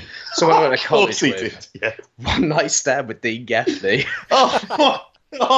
It was never forgotten. I haven't seen her in a long time.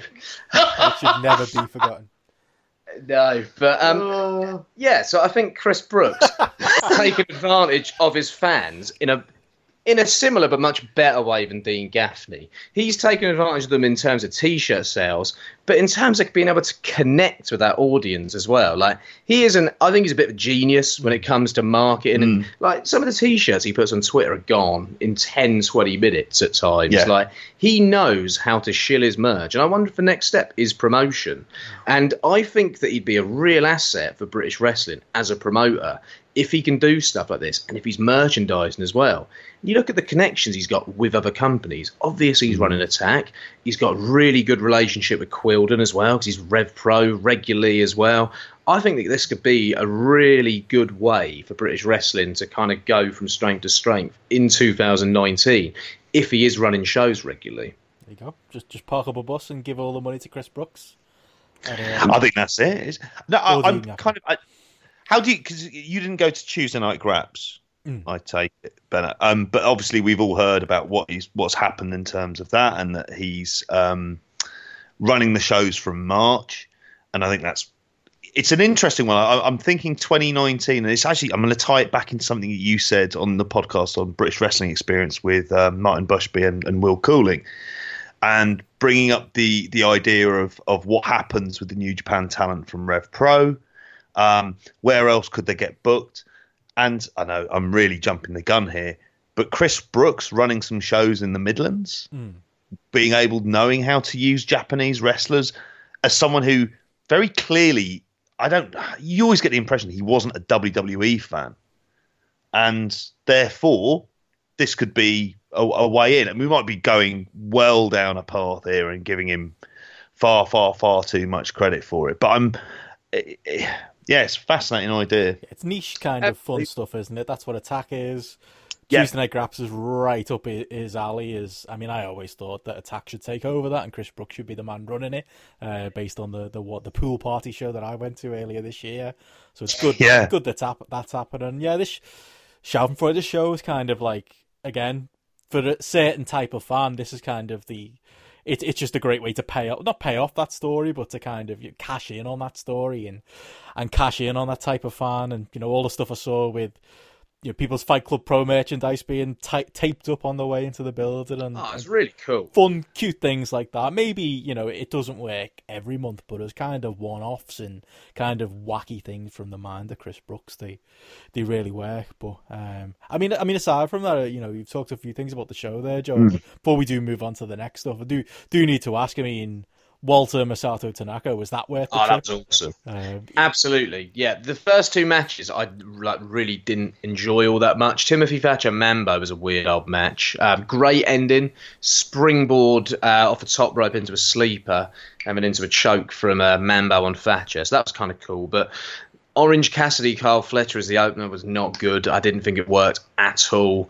It went way too long. And then we got Mambo and Thatcher, which did nothing for me, apart from that ending. If you told me that was like 6 months ago, the result of that match and everything else, I'd have been fucking steaming to hear that. Now, I'm kind of thinking, all right, I'm going to give this, definitely give it a go. Hey, open mind, mate. Yeah, very much so.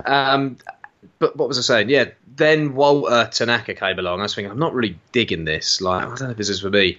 Oh, Walter Tanaka was for me. It was well and truly for me.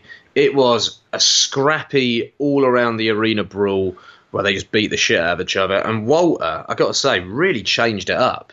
He was far more aggressive and was well and truly laying his shit in. There was a real pace to the match as well. Kept a pace throughout.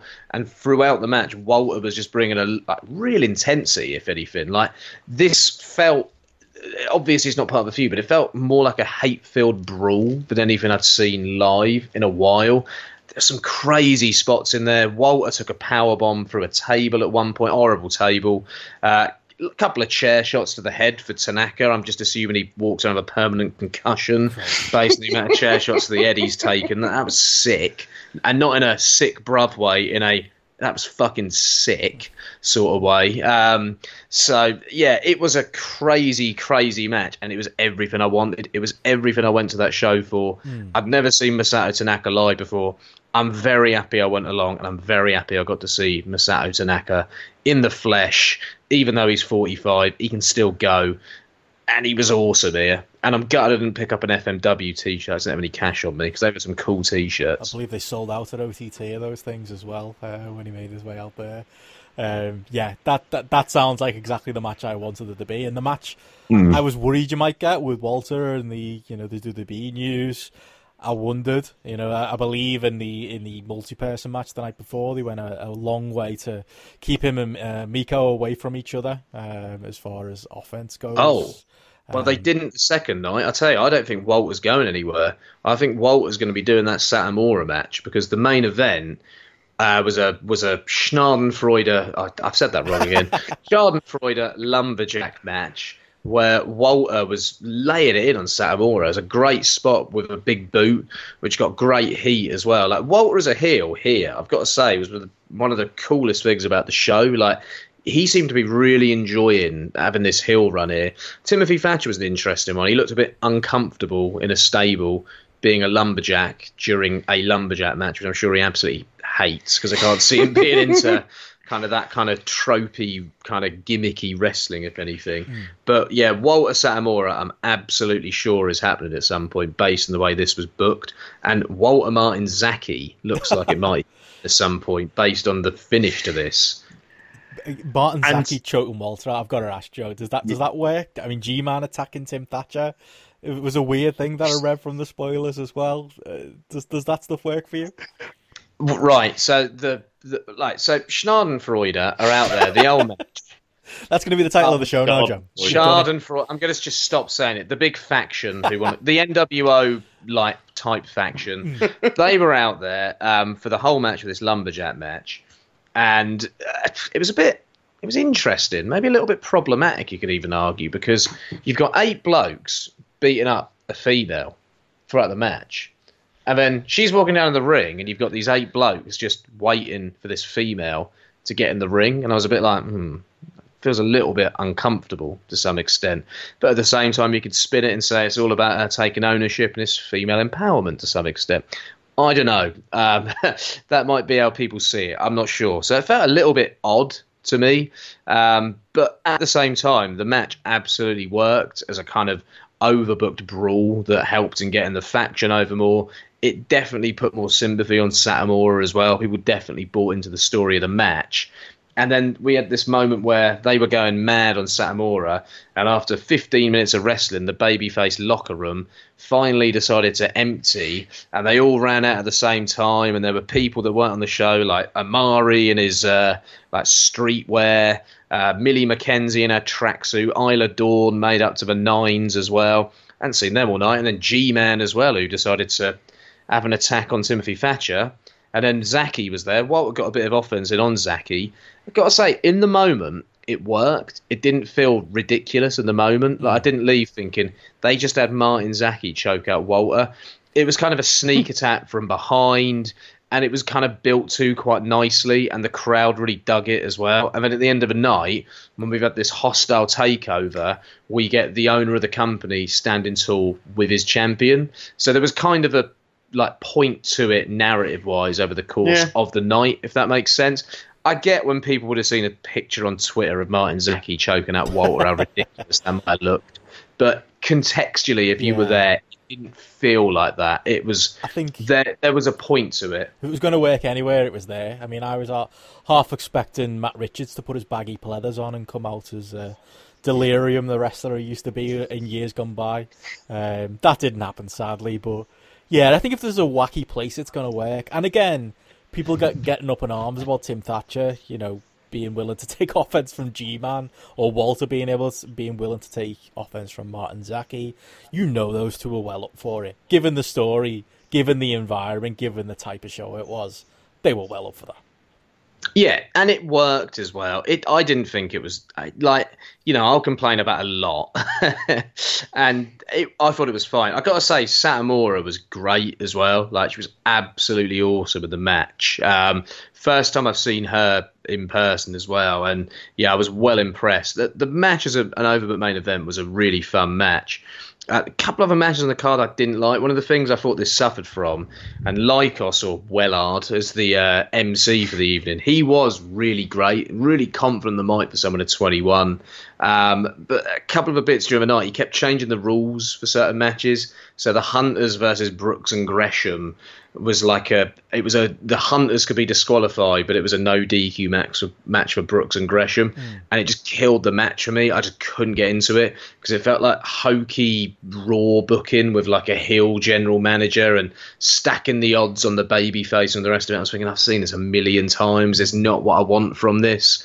And I think one of the things I found about the show overall is my biggest complaint about Fight Club Pro was there was no real direction and no real storylines when I stopped going.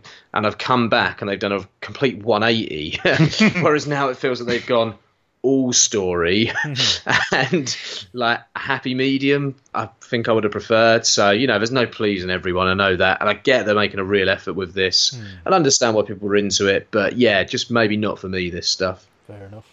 Yeah, I think I'm open-minded to starting travelling again. Like I say, I was almost convinced to come on Saturday. If they can still, a lot of it's going to be who they can continue to use. There's outside the British Strong Style. If they lose Walter, if they lose, even like a Millie McKenzie, Travis Banks, Jordan Devlin, they're the wrestlers I'd be willing to. That kind of speaks to the bigger issue, doesn't it? I'd be willing to travel to see in a Fight Club Pro environment again. But that does sound promising to me. That sounds like, again, this story, maybe it is a little bit overbooked, but if they continue it on into the new year and maybe do another show similar to this, maybe I'll make the trip again. It's good to get back to Jack's snack bar. Cracking curry in there. Good stuff. We've got 2 shows left to talk about. Should we go with Rev Pro first and wrap up our live talk? Yeah, we were at Rev Pro yesterday. We went to see Live at the Cockpit 35, and it was a stacked show, this one. I think it was the best cockpit show this year. Yeah, it was really good. In terms of top to bottom, but also some of the stuff that happened, and to continue on the 1997 theme. Was it SummerSlam 97? Yeah, we saw a version of that finish it. That was, honestly to God, I was up on my feet when I saw that happen. I was like, oh my God, I've just gone 20 years back in a time machine. But it worked. Absolutely worked. Yep. In terms of the matches themselves, I mean, across the board, it had a bit of something for everyone. I mean, in terms of the lighter comedy matches, some of the more notable events. I mean, there was we mentioned him earlier on, but Darius Lockhart was up against Josh Bodom. Bodom was at his, like, he called it the bro pit. Oh, that was great. It is the bro pit. There was a point when he just screamed at Lockhart, "I've been to Japan, motherfucker." just at him during that, which was hysterical. The women's title, they put the belt on Zoe Lucas, which was it was a good match. It kind of got better towards the end. A lot of it was Lucas on off. Well, they were sort of trying to show that they were equals as well, and then the ending was a controversial finish where she was grabbing the tights as well. But they had a really great sequence opening it up where they just locked up and didn't let go and went out through the ring, around the ring. You don't often see it. You see it very rarely, but occasionally. And then came back through, back into the ring as well without breaking the hold. And it was really good. There's a lot of, clearly Zoe Lucas being set up when she is really now turning heel at this point. She seemed to be kind of in disdain of the fans. Well, there was a sort of buying into that a little bit. I don't think they went full on with that. I think that's to come later. She got a really good reception. And she held the tights for the win. She did. Yeah. She got a really good reception. Yeah, she did. Yeah. And people like her there because, she's been there every month selling merch for since they've been going there, if anything. So it was nice to see her. It's a nice moment for her and kind of the regular fans that go along to those shows, if anything. Yeah. And this is going to remind you of Tag League, Benno. There was just a couple of absolutely storming tag matches with CCK versus Team White Wolf. That was awesome. Yeah. They had real sort of, I'd say it was like pure chemistry. Like, it's about a 20-minute match, and it was just a kind of a joy to watch at times. Gresham was absolutely awesome at points of this match. I said it before that when they've got access to these teams, this is... RevPro can hang the hat on this, differentiate themselves by having this really strong tag division, because you've got combos like that you can pull together to kill it. It definitely didn't surprise me when I saw other reports coming out saying that this match was absolutely incredible, because of course it was, given the people in the ring. Yeah, exactly. I mean, and every time White Wolf are getting better. I know that it's come out today that Romo's moving over to Wolverhampton. Why not? Everyone else is. So he's going to be over here a lot more and training a lot more. But I mean, I hope he gets 11 Sports. Yeah, so he can La Liga. So he can watch La Liga. I mean, and there was obviously another great tag match with Ring Camp and Aussie Open. That felt like a fight as well. Yeah, it was quite a different Aussie Open match. Here's a point I'm going to make. Carl Fletcher this weekend and on the Progress show, £215. Deontay Wilder weighed 212. There's no way that Deontay Wilder weighs less than Carl Fletcher. Carl Fletcher got disqualified from the new Will Ospreay promotion Frontline from their 205 and under tournament for being shoot over 205. I love that they're trying to commit to shoot weights. I can buy it. Maybe I'd say in that though that would expect a wrestler to undersell their weight, which feels wrong as well. Maybe there is a white line there somewhere. Yeah, I look at Deontay Wilder this weekend, look at Carl Fletcher this weekend. No way. Absolutely no way am I buying that. But the match itself, I've got to say, I really enjoyed it because it felt like a fight. Like they weren't doing sort of like big spots during the match. They were kind of brawling a lot of the time, if anything. And Aussie Open getting the win as well, and the pin for Walter, big fidget spinner on Walter, which was great. I think I was like, there's no way they're getting him up for a fidget spinner. And then they got him up for the fidget spinner. Yeah. Christ above. You got to assume that's Walter's goodbye. Yeah. So that's what it felt like. And then they were gone out of the ring pretty much straight away. Yeah, the Walter Rev Pro run's been a really strange one, hasn't it? Yeah, it has. Yeah, it's not quite It's not been bad, has it? But it just hasn't hit. When you, at the start of this year, if you said to what me... expectations were. Yeah, if you said Walton and Rev Pro, then this wasn't really the run that I was hoping for. No, the Bowden match he had, his first match in, was probably his best match he had in Rev Pro. And it was a great bang to get him over as well. But it almost feels like they weren't properly able to commit to him because his situation was so up in the air throughout that period, if anything, which is a real shame. But, you know, we've got plenty of great Walter this year and other promotions. So, you know, it's not as if Walter's been bad, let's just say. Other thing to say about this one as well, we got me and JP had a bit of a disagreement on this. I really enjoyed Ridgeway versus the Great O'Khan, and you can tell that Quildan is really trying his hardest to get Ridgeway over and to try and make Ridgeway. But at the same time, there's stuff going on with Great O'Khan where people are getting pissed off because he's winning every month and he's going over guys that people really like every month. But this was the best Great O'Khan match that I've seen. The best O'Khan match he's had there so far. And there was a different side to Ridgeway's character in this one as well. So Ridgeway always wrestles an aggressive style. But he was kind of turning the aggression up. There was a pace to it. There was a big man, little man dynamic that was really working. He got some great sort of hope spots and near falls on O'Khan as well that people were going mad for. He lost at the end. JP wasn't happy. Yeah, that's the point. But why weren't you happy? Well, because he didn't win. Exactly, which is ultimately that's the point. Yeah. But for me, Ridgeway actually got over more with the cockpit crowd in this match as a result of losing this match, and it felt like they were setting something up for Ridgeway to come back and face O'Khan again and eventually topple him. I really hope I'm right. Why would you do? I mean, we talked this last week. Why would you do that if you literally just put Ridgeway over Ospreay? I still don't get it. I'm not sure there is that thought there. I've been thinking back on that. I'm wondering if that Ridgeway Ospreay decision was just based on the fly because of the injury, and that's what they just felt they had to do at that moment in time, and that it wasn't part of a plan. That's just me thinking out loud on that. I don't know. It is a strange one. I suppose. Yeah, it is so odd. It's such an outlier, isn't it, of a result? But then you got to remember, Great O'Khan is undefeated in Rev Pro as well. So in a way, like he's not obviously, but in kayfabe terms, is the Great O'Khan kind of on the level of a Will Ospreay in kayfabe terms? I know it's, you know, it's all I don't know about that, Joe. To some extent. Yeah, I know. But at the same time, this worked, and I thought this got Ridgeway over more. He got great ovation when he left, and I don't know. I think there's definitely something there, and having Ridgeway lose the Great O'Khan pissed people off, but at the same time, they sympathise with Ridgeway. It's that line that WWE walked, though, isn't it? It's kind of like the Daniel Bryan got over because people were cheering for him against the booking. Becky Lynch got over because people were cheering for it against the booking. I'm not sure if that's a lesson you want to take, though. I'm not sure if that's something you want. Do you want to make the New Japan booking the heel? No, I get what you're saying, but I think it is. I think it is at this point to a lot of fans, and I'm not convinced. So when you think about people on excursions, right? When people go on excursions, they don't win every match. I remember seeing Evil when he was on his excursion when I was in America, and I'm pretty sure he lost to Mark Briscoe on the Ring of Honor show I went to.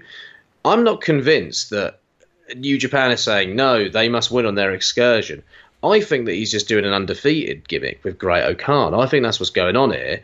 But because of what goes on with the New Japan booking, I think people are assuming that, it's New Japan making these decisions. I'm not convinced it is, if I'm honest with you. Show and Yo, when they were on their excursions, were they winning every match when they were over in Mexico? No. I don't think they were.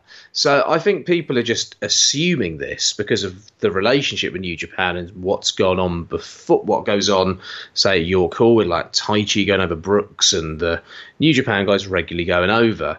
And I think that O'Khan is definitely quite well, let's put it this way. It's not an easy gimmick, is it, to get into? It's quite divisive. I don't mind it, if I'm completely That's where honest. I'm at now with it. I don't know. How do you feel about it, Benno? I skip his matches every time, to be honest. I don't blame you. I can completely see why you would do that. I kind of enjoy him as a TV act. But I don't know. My conspiracy theory would be that New Japan won him want him strong because they want to do a similar thing with him and have him run through people on that when he gets there, and they have Rev Pro slotted in a certain way, maybe different than they might slot, their relationships in Mexico and America. And maybe that they don't see a problem with having him going through all the Rev Pro guys. I'm not convinced. If it turns out to be a great story and at high stakes we get a big blow off and Ridgeway goes over him, I'm happy to stand corrected. But no, I'm not sure I share your faith there, Joe. I'm like you were saying, I'm not 100% convinced, but there was something there. There was a chemistry, and it was a style of match I've not seen Ridgeway work before, where he was chopping down a big man. And it really kind of worked for Ridgeway's style and really helped Ridgeway's character. And, we need someone like a Ridgeway to get over to that extent at this point in time. And there are a number of different ways to get him over. And I don't think he always 100% gets over with his work rate. So book him as an underdog maybe. And it was a different approach. I don't know. I enjoyed it. I really enjoyed it. And then the one match we haven't mentioned, which was basically half an hour. Wasn't it for the El Phantasmo David Starr match, which I have to admit, I was convinced Starr was losing here going in. I thought, why are they announcing this so late? Is there something going on with David Starr? We don't know. Are they moving him up to heavyweight? I kind of had this written off as a foregone conclusion. I think that really added to the match. There was the sense of mystery. Now, like other people, I was kind of keeping an eye. There was a train that we originally were going to get, but we ended up having to get a later train because this was going on. It was like, okay, I don't want to go, but I was like keeping an eye on it happening, and it was a real slow burner. It took its time. There was a Starr come out at the beginning where he said, as part of the conditions, he didn't want Chris Roberts to referee his match because he'd only just found out himself, playing into the kind of conspiracy storyline that he's been doing throughout. And then he was when he was up against a Phantasmo, there was a point there was like a knockout on the referee. I can't remember his name now. It was Tom, wasn't it? Yeah, that was his name. Yeah. And then Roberts came out.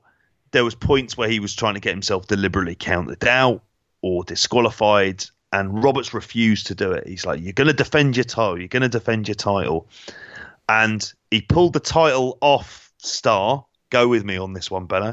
Pulled this title off Starr. He was like in the corner. Starr spat at him in the face. Roberts lost it. Starr ducked. Tell me where you've heard this before. Hits Phantasmo. Phantasmo's out. Starr covers him, staring at Roberts. Roberts has to count the pin. Wow. With spit on him as well. Wow. I feel like deja vu from 21 years ago here, JP. Oh, it worked though. It was really good. You'll see it on the VOD. Who's just Sean? Standing Who's up. Brett? So Chris Roberts is Undertaker. No, Brett. Shawn Michaels. He's Sean. He's Sean. Taking the shot, isn't he? That's right. Yeah, and El Phantasmo therefore is Undertaker. Yeah. Nice. Which is what works out for all of them. But they did it. It worked perfectly. Quilden's the American fans, and we're the Canadians, I suppose. Yeah. I'll take it. I'm all right with that. Chris Roberts as Shawn Michaels. Hey, we just talked about NWO sold out, so we're getting a lot of 1997 on this show. I don't mind. That's one of my favourite years. Oh, and everyone's getting a contract. It's the Monday Night Wars again. 97 was a great year, mate. Look at music in 97. Fantastic year. Look at films. Yeah, in we won the double. Great 97, 98. I've no complaints with that at all. I'm sure EastEnders had a great year in 97 as well. It's the one year where I'll maintain WCW was good, WWF was good, and ECW was good. 1997. That's the one. Although some would disagree with me on the ECW. I was a teenager. I loved all that shit. New Jack coming out to Natural Born Killers. I was away with the fairies with that stuff. But 1997 came back this weekend, and it was a joy to have 1997 back in many ways, wasn't it? There you go. Yeah. Yeah. I thought the main event maybe went slightly too long. But it was still a very good match. I still think there's something missing with Phantasmo. He's not fully there yet. I don't know what it is. I can't fully invest in him. I want to see a Phantasmo heel run. Maybe. He's very good. Just somewhere. See him testing it out. Yeah, he's very good. I think Starr's at the top of his game. I think Starr's one of the best guys out there at the moment. Yeah. a great performance from him. But there's just something about Phantasmo I can't fully buy into at the moment. I think he's very good. I think he's almost there, but not quite there. One thing I'll say about the show as well is there's a lot of drama on the show, but really good drama, really well-built drama. So drama in the comedy match with Rishi Ghosh and Gideon Gray, which if you're a cockpit regular, that stuff's always really good fun every month. But then there's Zoe Lucas and the Jamie Hayter match. There's a lot of drama there as well. There was drama in the Brooks Gresham and White Wolf match. And then there was fantastic drama at the end of the main event. So in terms of storylines on these cockpit shows, they continue to be really, really good. Like, they are my favourite shows to go to. And some of my favourite shows from this year have been these cockpit shows. It's just translating this onto the York. We need to get you down here for one, Ben. Yeah. Well, I mean, I'm speaking to, 2 season ticket holders now for the cockpit? Is that no, today? just the one. Just Joe. Just Joe. I mean, yeah, that it is a trip I want to make. It's an easy journey on the train.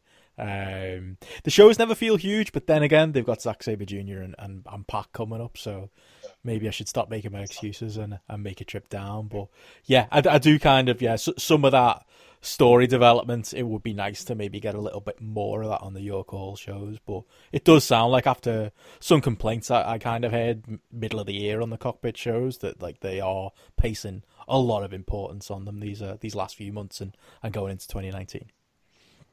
Even when they don't feel overly important, the wrestling on these shows is always really good. Like, there's always something to take from them. I rarely find anything to complain about on the cockpit shows. Like, there are occasional niggles. It ultimately is the stuff transitioning into the York Hall shows. Fair. But I think in terms of value for money, in terms of 15 quid for what we got yesterday, what an absolute bargain that was. Definitely. I'm not complaining about that one bit. That's it. I spent 20 on TNT, so you win there. Although TNT are these are London prices as well. That's a little. TNT are booking Pac next year. That was another one of their big announcements, but I'm not sure they can really compare with Pac, ZSJ, and Pac Osprey at High Stakes, which is one which is sold out. Sold out tonight at the time of recording. Yeah, I spent £25 on my ticket. £25 well spent. I probably would have spent more, and they probably could have charged more, because I think it was they've said, isn't it, the quickest York Hall sellout of all time for RevPro? Yep. I didn't even get my usual tickets at York Hall. I had to get set off a crap tickets, but I'll take it. I'm looking forward to this one. Definitely. It is. It's got it's got such an event feel to it. I just pray no one else tries to run this in the meantime. I can't see why they would do it, but this should be something that should exist in a place like a York Hall. Absolutely. Yeah. Absolutely. Proper venue. Absolutely. Shall we keep with tradition and close with some progress? Yeah, go on. Talking of which, I've just received a message from someone telling me about an interview Osprey did, where he said he's pretty much done with Progress and isn't interested anymore in performing for him. So It tells you where Will Ospreay's loyalties lie in many ways, doesn't it? He's been on a the little right bit vocal, on Twitter about Progress. That does not surprise me, really. He's been very vocal about who am I allowed to work now. That kind of slots in. But we didn't leave it to the last, particularly to slight it. It's just it's a little bit older than the other shows. We kind of went over the results on our last show, so there's no real surprises there for anyone who listened out last time. But I did think Progress of Chapter 79. Correct me if you disagree, but I thought it was another strong show. It was missing Walter. It was missing maybe a big headline match, although I appreciated that they therefore kind of gave the slot to getting David Starr over in a match with, the returning Travis Banks. A really strong match. I enjoyed that. I enjoyed Devlin Andrews. I even enjoyed some of the comedy on the show. Overall, I thought it was another strong and somewhat fresh show from Progress. Yeah, I would generally agree with that. I don't think it was as good as the Manchester show. No, but that's fair. It did feel like a step in the right direction in terms of the content. For the part of, and these are kind of following on from what we were saying in the last show in terms of the freshness, that it did feel that it was a lot more different. I liked the idea. Like, one of my big complaints about Progress for this year has been in too many title matches. It's just sort of Throwing out title shots willy nilly. I like the fact that show was being headlined by something that wasn't the Progress title, and say it put David Starr in there against Travis Banks, two of my favourite wrestlers in the world, and you give him a main event slot. I'm never not going to be all right with that. Yeah, I thought the Manchester show was the best show they've probably done this year, along with the Manchester show in February this year. I thought this was an absolutely solid show. There were little bits that I skipped of it. I didn't want to have anything to do with that Mean Girl shite that came on second. But the Devlin Andrews opener was excellent. Yes. Devlin was amazing in that match. One of the better Andrews matches I've seen this year. And I really enjoyed the main event. The pace of the main event was electric. I love it. It wants to go about 12 minutes, something like that. It just didn't let up. It just felt like a different style of main event that we're kind of used to seeing. Took me by surprise. I thought it was really good fun.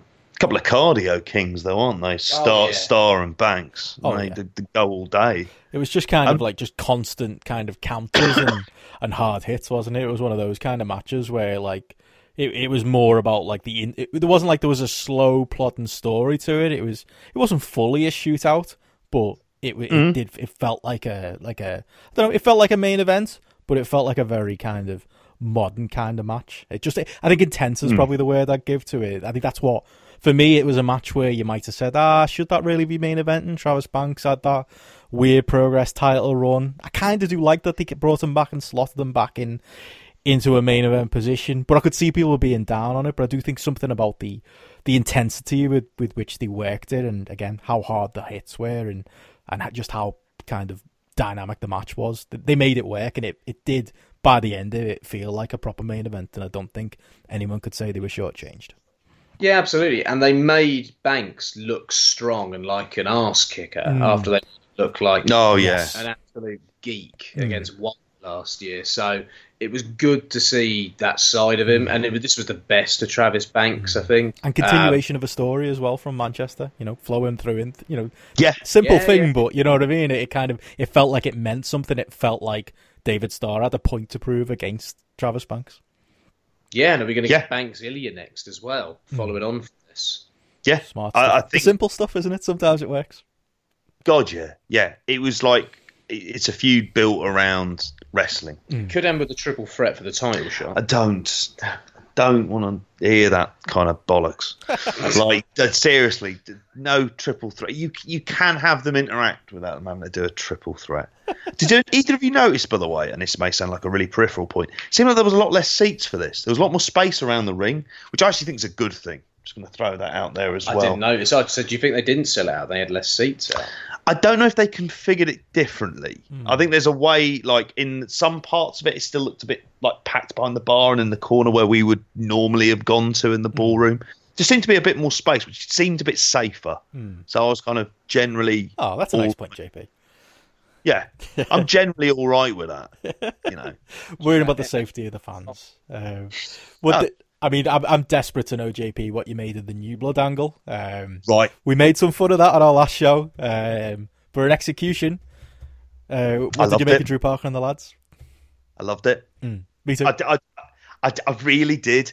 There was, and I don't know whether or not, like taking the bits from it, the way it kind of was set up with Treve, first of all, like that bit felt kind of quite underwhelming. When Eva and Mambo came out, there was something about Eva that he really looked the part as this kind of enforcer of a heel stable, and delivering his clothesline and the power bomb. I don't know what it was. Immediately I was intrigued by William Eva, having not given a shit for the guts of like 2 years. I was really the dynamic I think was interesting. The fact that they're all very different kinds of characters with this kind, and this is where it goes next, is the bits that I kind of worry about, because I don't want to see him drawn up in a feud against Jimmy Havoc. They should be annihilating him and going, your time is done. It's our time now. I'm just going to disregard you and kind of ignore them. And almost take over the group. It sounds like I'm alluding to things like Nexus. But I think instead we're getting New Blood Millionaire Club. I think we're very much getting a multi-man with Havoc, Haskins, Eddie Dennis going against them. That's the thing. Is if it goes down that direction, then this is just your standard random heel stable generator that you've got together for this group. If they were allowed to be killers, feeling legitimately like they've been completely passed by, I could see them doing lots of work shoot stuff about WWE contracts, all of that kind of jazz being put into the mix as well. It's just how they play it out. And I don't have faith it's going to go down the route that I think it should do. I think long term's kind of my consideration as well. It's like I thought the angle was brilliant, and I thought the beatdown later on was very well done as well. Yeah. But it's kind of, I mean, I'm not going to say I like all these characters because I don't like all these characters, but I wonder how the characters fit long term. I mean, does William Eva kind of mesh well with a Spike Trivet? Should they be in the same stable? Can you long term keep this up as something? You can only play it up as the Projo stable, though. Well, the Knuckle Lock stable. Will it remain effective, though, doing that? One of the things I took from is Drew Parker from the Projo? Well, yeah, that's it. No, he is. He's Dragon Pro, wouldn't he be? So one of the things I took from it was I would have thrown Sexsmith in because maybe that's a surprise down the line, because that would be a big impact, wouldn't it, if that happens? Yeah, you think about he'd love it as well. Trajectory and progress, and they really got him over, and he channeled a character that really engaged a section of the audience and brought a different element to the audience as well. Oh no, what if he turns on? But at the same time, that has a ceiling, and Jack Sexsmith's character kind of reached its ceiling with that. And is there a route he can go down where he maybe uses the Manchester match against Travis Banks and the way that was put together, and he uses some kind of, I don't know, a little insider, little tidbits to channel his heel turn potentially. I thought that he would have been really effective in this stable. Yeah, for me, Eva, I get what you're saying, JP. He wasn't bad in the moment. I just wonder what he really offers, like long term, like we're saying. Worked at the moment. I did think it was good. I did think it was very good as an angle. It's just, maybe the selection of talent is a little bit jarring to some extent. A Surfer and a Tory, I suppose. Keep him as Batista. At least he's a hardcore Tory. Lots of Tories down there, aren't there? Lots of Brexiteers as well, and still want their EU money, don't they? But so maybe the Surfer and the Tory does work. I don't know. Well, the thing is, I saw Mambo obviously turn heel in Attack, and I loved it there when he did that, because that was like a really sort of pleasant surprise. And there was a lot of similarities with this group and the main heel faction in Attack of Nothing to Prove, which has got Elijah and LK Messenger and Eddie Dennis in there as well.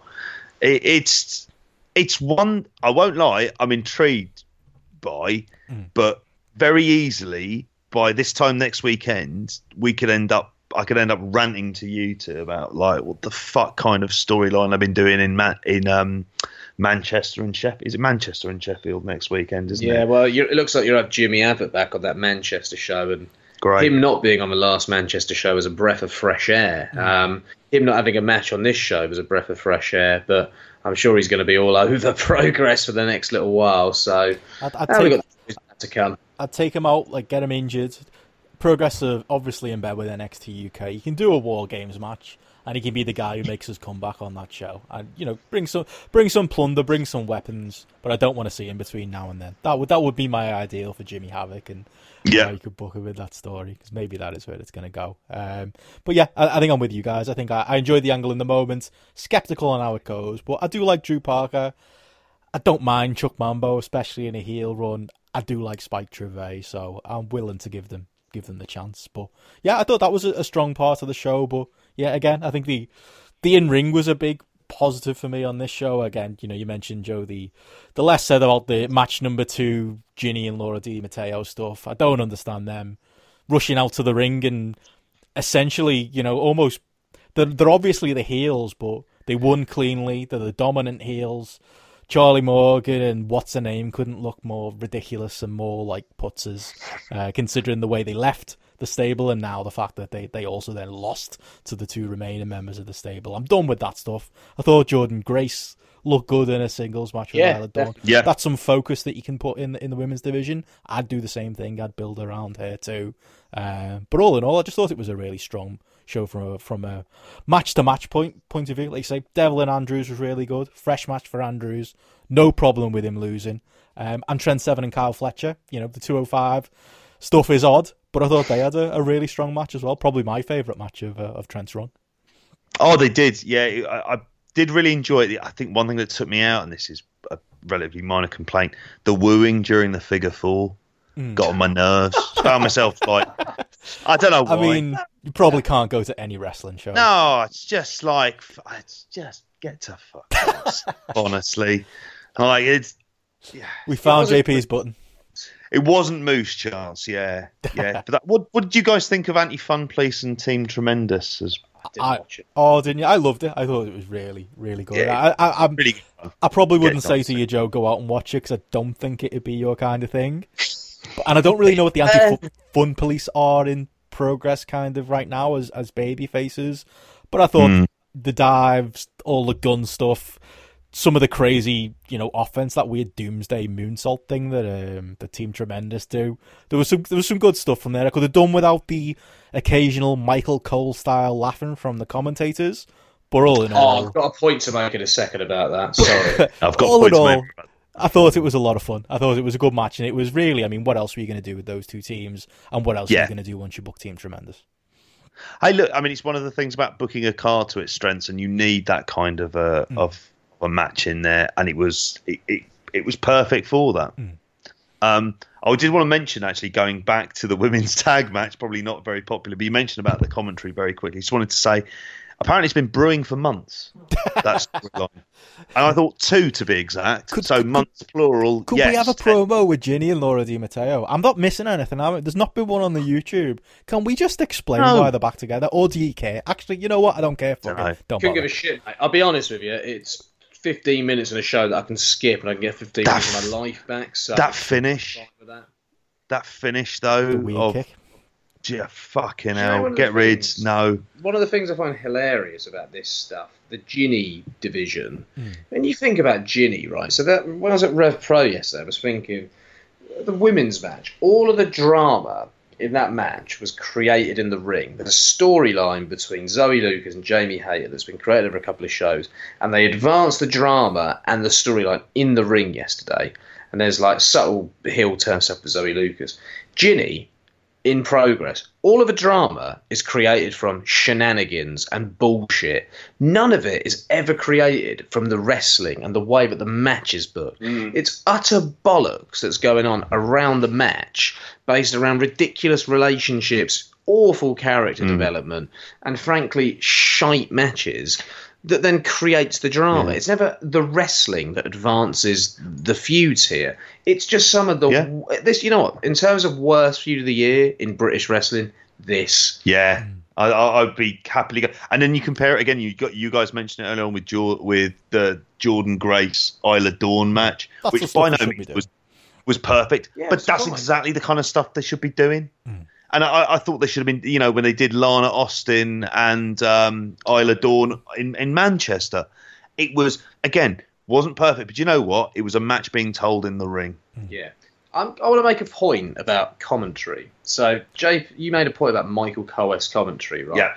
Man, I don't know if Glenn Joseph has just been spending a lot of time with Michael Cole, but some of the commentary, the product, the Kiwi buzzsaw. Oh, he's got the product. Like, Michael Cole's commentary. For years, me and my brother have always noted how Michael Cole would be like, the Viper slivering, and just throw out like these crap nicknames they like to trademark for the wrestlers, right? Glenn Joseph constantly does it, and it is so unbelievably annoying. The Aussie Arrow? When we talk about David Starr, you're like, oh, the product, mate. No, I talk about David Starr, not the product. Right, when I talk about Carl Fletcher, oh, the old Aussie Arrow, no, I don't say that. Oh, the ring, are you looking for seeing the Ring General face the Aussie Arrow? Fuck off, right? It's just, I get what they do it because they can brand it and they can mark it. When you say it, it sounds utterly ridiculous. The product. Fuck off, Glenn. Fuck off. Like, yeah, sorry. I just needed to get that out. No, fair enough. I mean, I was kind of glad that the commentary, I don't know if it was my speaker setup, but it felt quite low, and I just managed to ignore it, to be honest, because, yeah, I just tuned that guy out at this point. But, yeah, there's definitely something to the WWE training there. I think there's although, Joe, you're wishing for Callum Leslie to come back? I don't know. He was a good commentator. Don't know how much I like him as a bloke, but you know. He wouldn't have banned you from the Progress Facebook group, so there's always that. Do you not reckon? He's still an admin on there. Oh, is he? Maybe he did it. Maybe it's revenge. Yeah. What? What'd I ever do? You've done lots of stuff to lots of people, mate, that you don't remember. There is that. I like Jeff Jarrett on the booze or something. No, sorry. Maybe that's what it is. Any close? Are you going, by the way, to the show at the week? Sorry, are you going to the show at the weekend, Benno? I am. I'm going to Manchester. I'm into it. I think LAX being there, if they do get to do the show, but I think they will. They're not against NXT UK contracted guys. Them and CCK is happening in Manchester. That's enough to get me excited, really. But yeah, after the last one being so good, the atmosphere being good, and yeah, although there's definitely criticism to be had from this show, I thought this was another solid show. If anything, maybe it's dirty to say it, but given everything going on right now, Progress is quite interesting to watch, and it's interesting to see who they put their focus on, and if they do continue to, try and freshen things up as they had these last couple of shows. So yeah, being honest, I'm looking forward to it. I'm not there's a Sheffield show on Sunday. I don't think I'll be travelling for that one as well, but yeah, I'll definitely be going to Manchester, and maybe one day I'll return to the ballroom. And I think by the end of this weekend, we'll have a much better idea of what's going on again as well, in terms of what the restrictions are and what they do storyline-wise and who appears and who doesn't, and if there's any weird farewells, even if they're probably going to be wrestling at a venue that's left in a 15-minute walk away. So, yeah, that type of stuff. This weekend's going to be very interesting. Yeah, where do the title belts end up? That type of thing. Like you say, all three of the singles belts are on NXT UK contracted talent. So, if the rumours are true about not being able to show those guys on VOD, even for Progress, maybe we'll see a clue as to whether that is the case this weekend, or whether the fact that they're going to end up on the network means they're going to be all right anyway. Anything else before we go? This was going to be a short one, guys. Remember when we said it was going to be an hour and a half? We're incapable of doing short. Yeah, we can't. For anyone who doesn't like long podcasts, I'm sorry. I think the three of us aren't genetically predisposed to do short podcasts. Like I'm like the Michael Cimino of podcasts. That's a really obscure reference. I doubt anyone other than JP who sat next to me is going to get. There'll be some who get it. There's a lot of Phil. Yeah. Yeah, you can send your complaints to me and JP on Twitter. Joe, you can hide from it all, but yeah. Send them to JP Jippy on Twitter, at Benson Richard E on Twitter for me, and we'll take your complaints on board. Yeah, we can do all of that. Definitely. Follow the Indie Corner on Twitter at the Indie Corner. TheIndieCorner.com. This week we've got an alternative review on ICW Hydro from friend of the show Dylan Shaw. Luke Hickey's done an article on the legacy of Hayabusa. There's the GPW Crazy Cruiser 8 review from our good friend Andrew Ogden talking about #Piegate. That's a really fun read. And also our good friend Gareth Hodgson has done a bit of a explainer of what that grapple app is that we talk about so often on here, and you can see my ratings for that Progress show we just talked about on there as well. I didn't go quite as high as 4 stars for anything, but upper 3s for a few things on that Progress show. Definitely check that out. One last thing, the moron at the ballroom who had a Obama-esque 2008 Hope shirt with Hiya on can get to fuck. The last Manchester show, I thought of you, Joe, because as I went in, literally someone had organised on the fan group to hand out signs that said higher on, and then they all held them up when Jim did it at the open to the show. Well, he's there, mate. That's it. That's the lesson to learn from this week. And that's a good place to go out on. Jim Smallman's your mate, but we're not. That's it. So's Dean Gaffney. Indeed. And that well hard. 15 years ago. Right, that's it for us for another show. We'll be back very soon. Bye.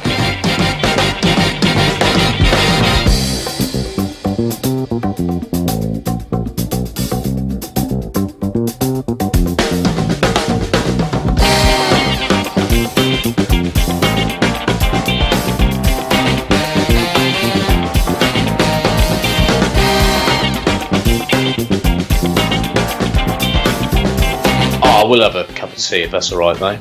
I like tea, but Yeah, tea be good, mate. Go for it. I like if you still got your hat on. I know. JP's purchased a new flat cap. A minute before we Imagine like a don't say Peaky Blinders. yeah, Peaky Blinders Don't like Peaky. style flat cap. Do you wanna... Yeah, I could imagine you seem like that kind of character, JP. I think I could get away. I think I'm just finally embracing the Londoner in me I could at see age you walking 40. into the Dundee Arms 40 years ago with that on, and everyone bit. Well, especially because I'm wearing the norm. what looks like a bit of a geezer hat, a geezer jacket. Well, not geezer jacket. But Well, it's just quite a nice jacket. yeah. I'm enjoying the new image, the new you. Making a go for it. Wore a shirt the other day and everything. Is this I a can't switch- since you've turned 40 thing, JP? It is basically. I keep yeah. talking about how he's had a queer eyeing. Like, properly queer eyed. Oh, it's the missus. To a degree, yeah, absolutely. Wow, those boxers. But I'm completely.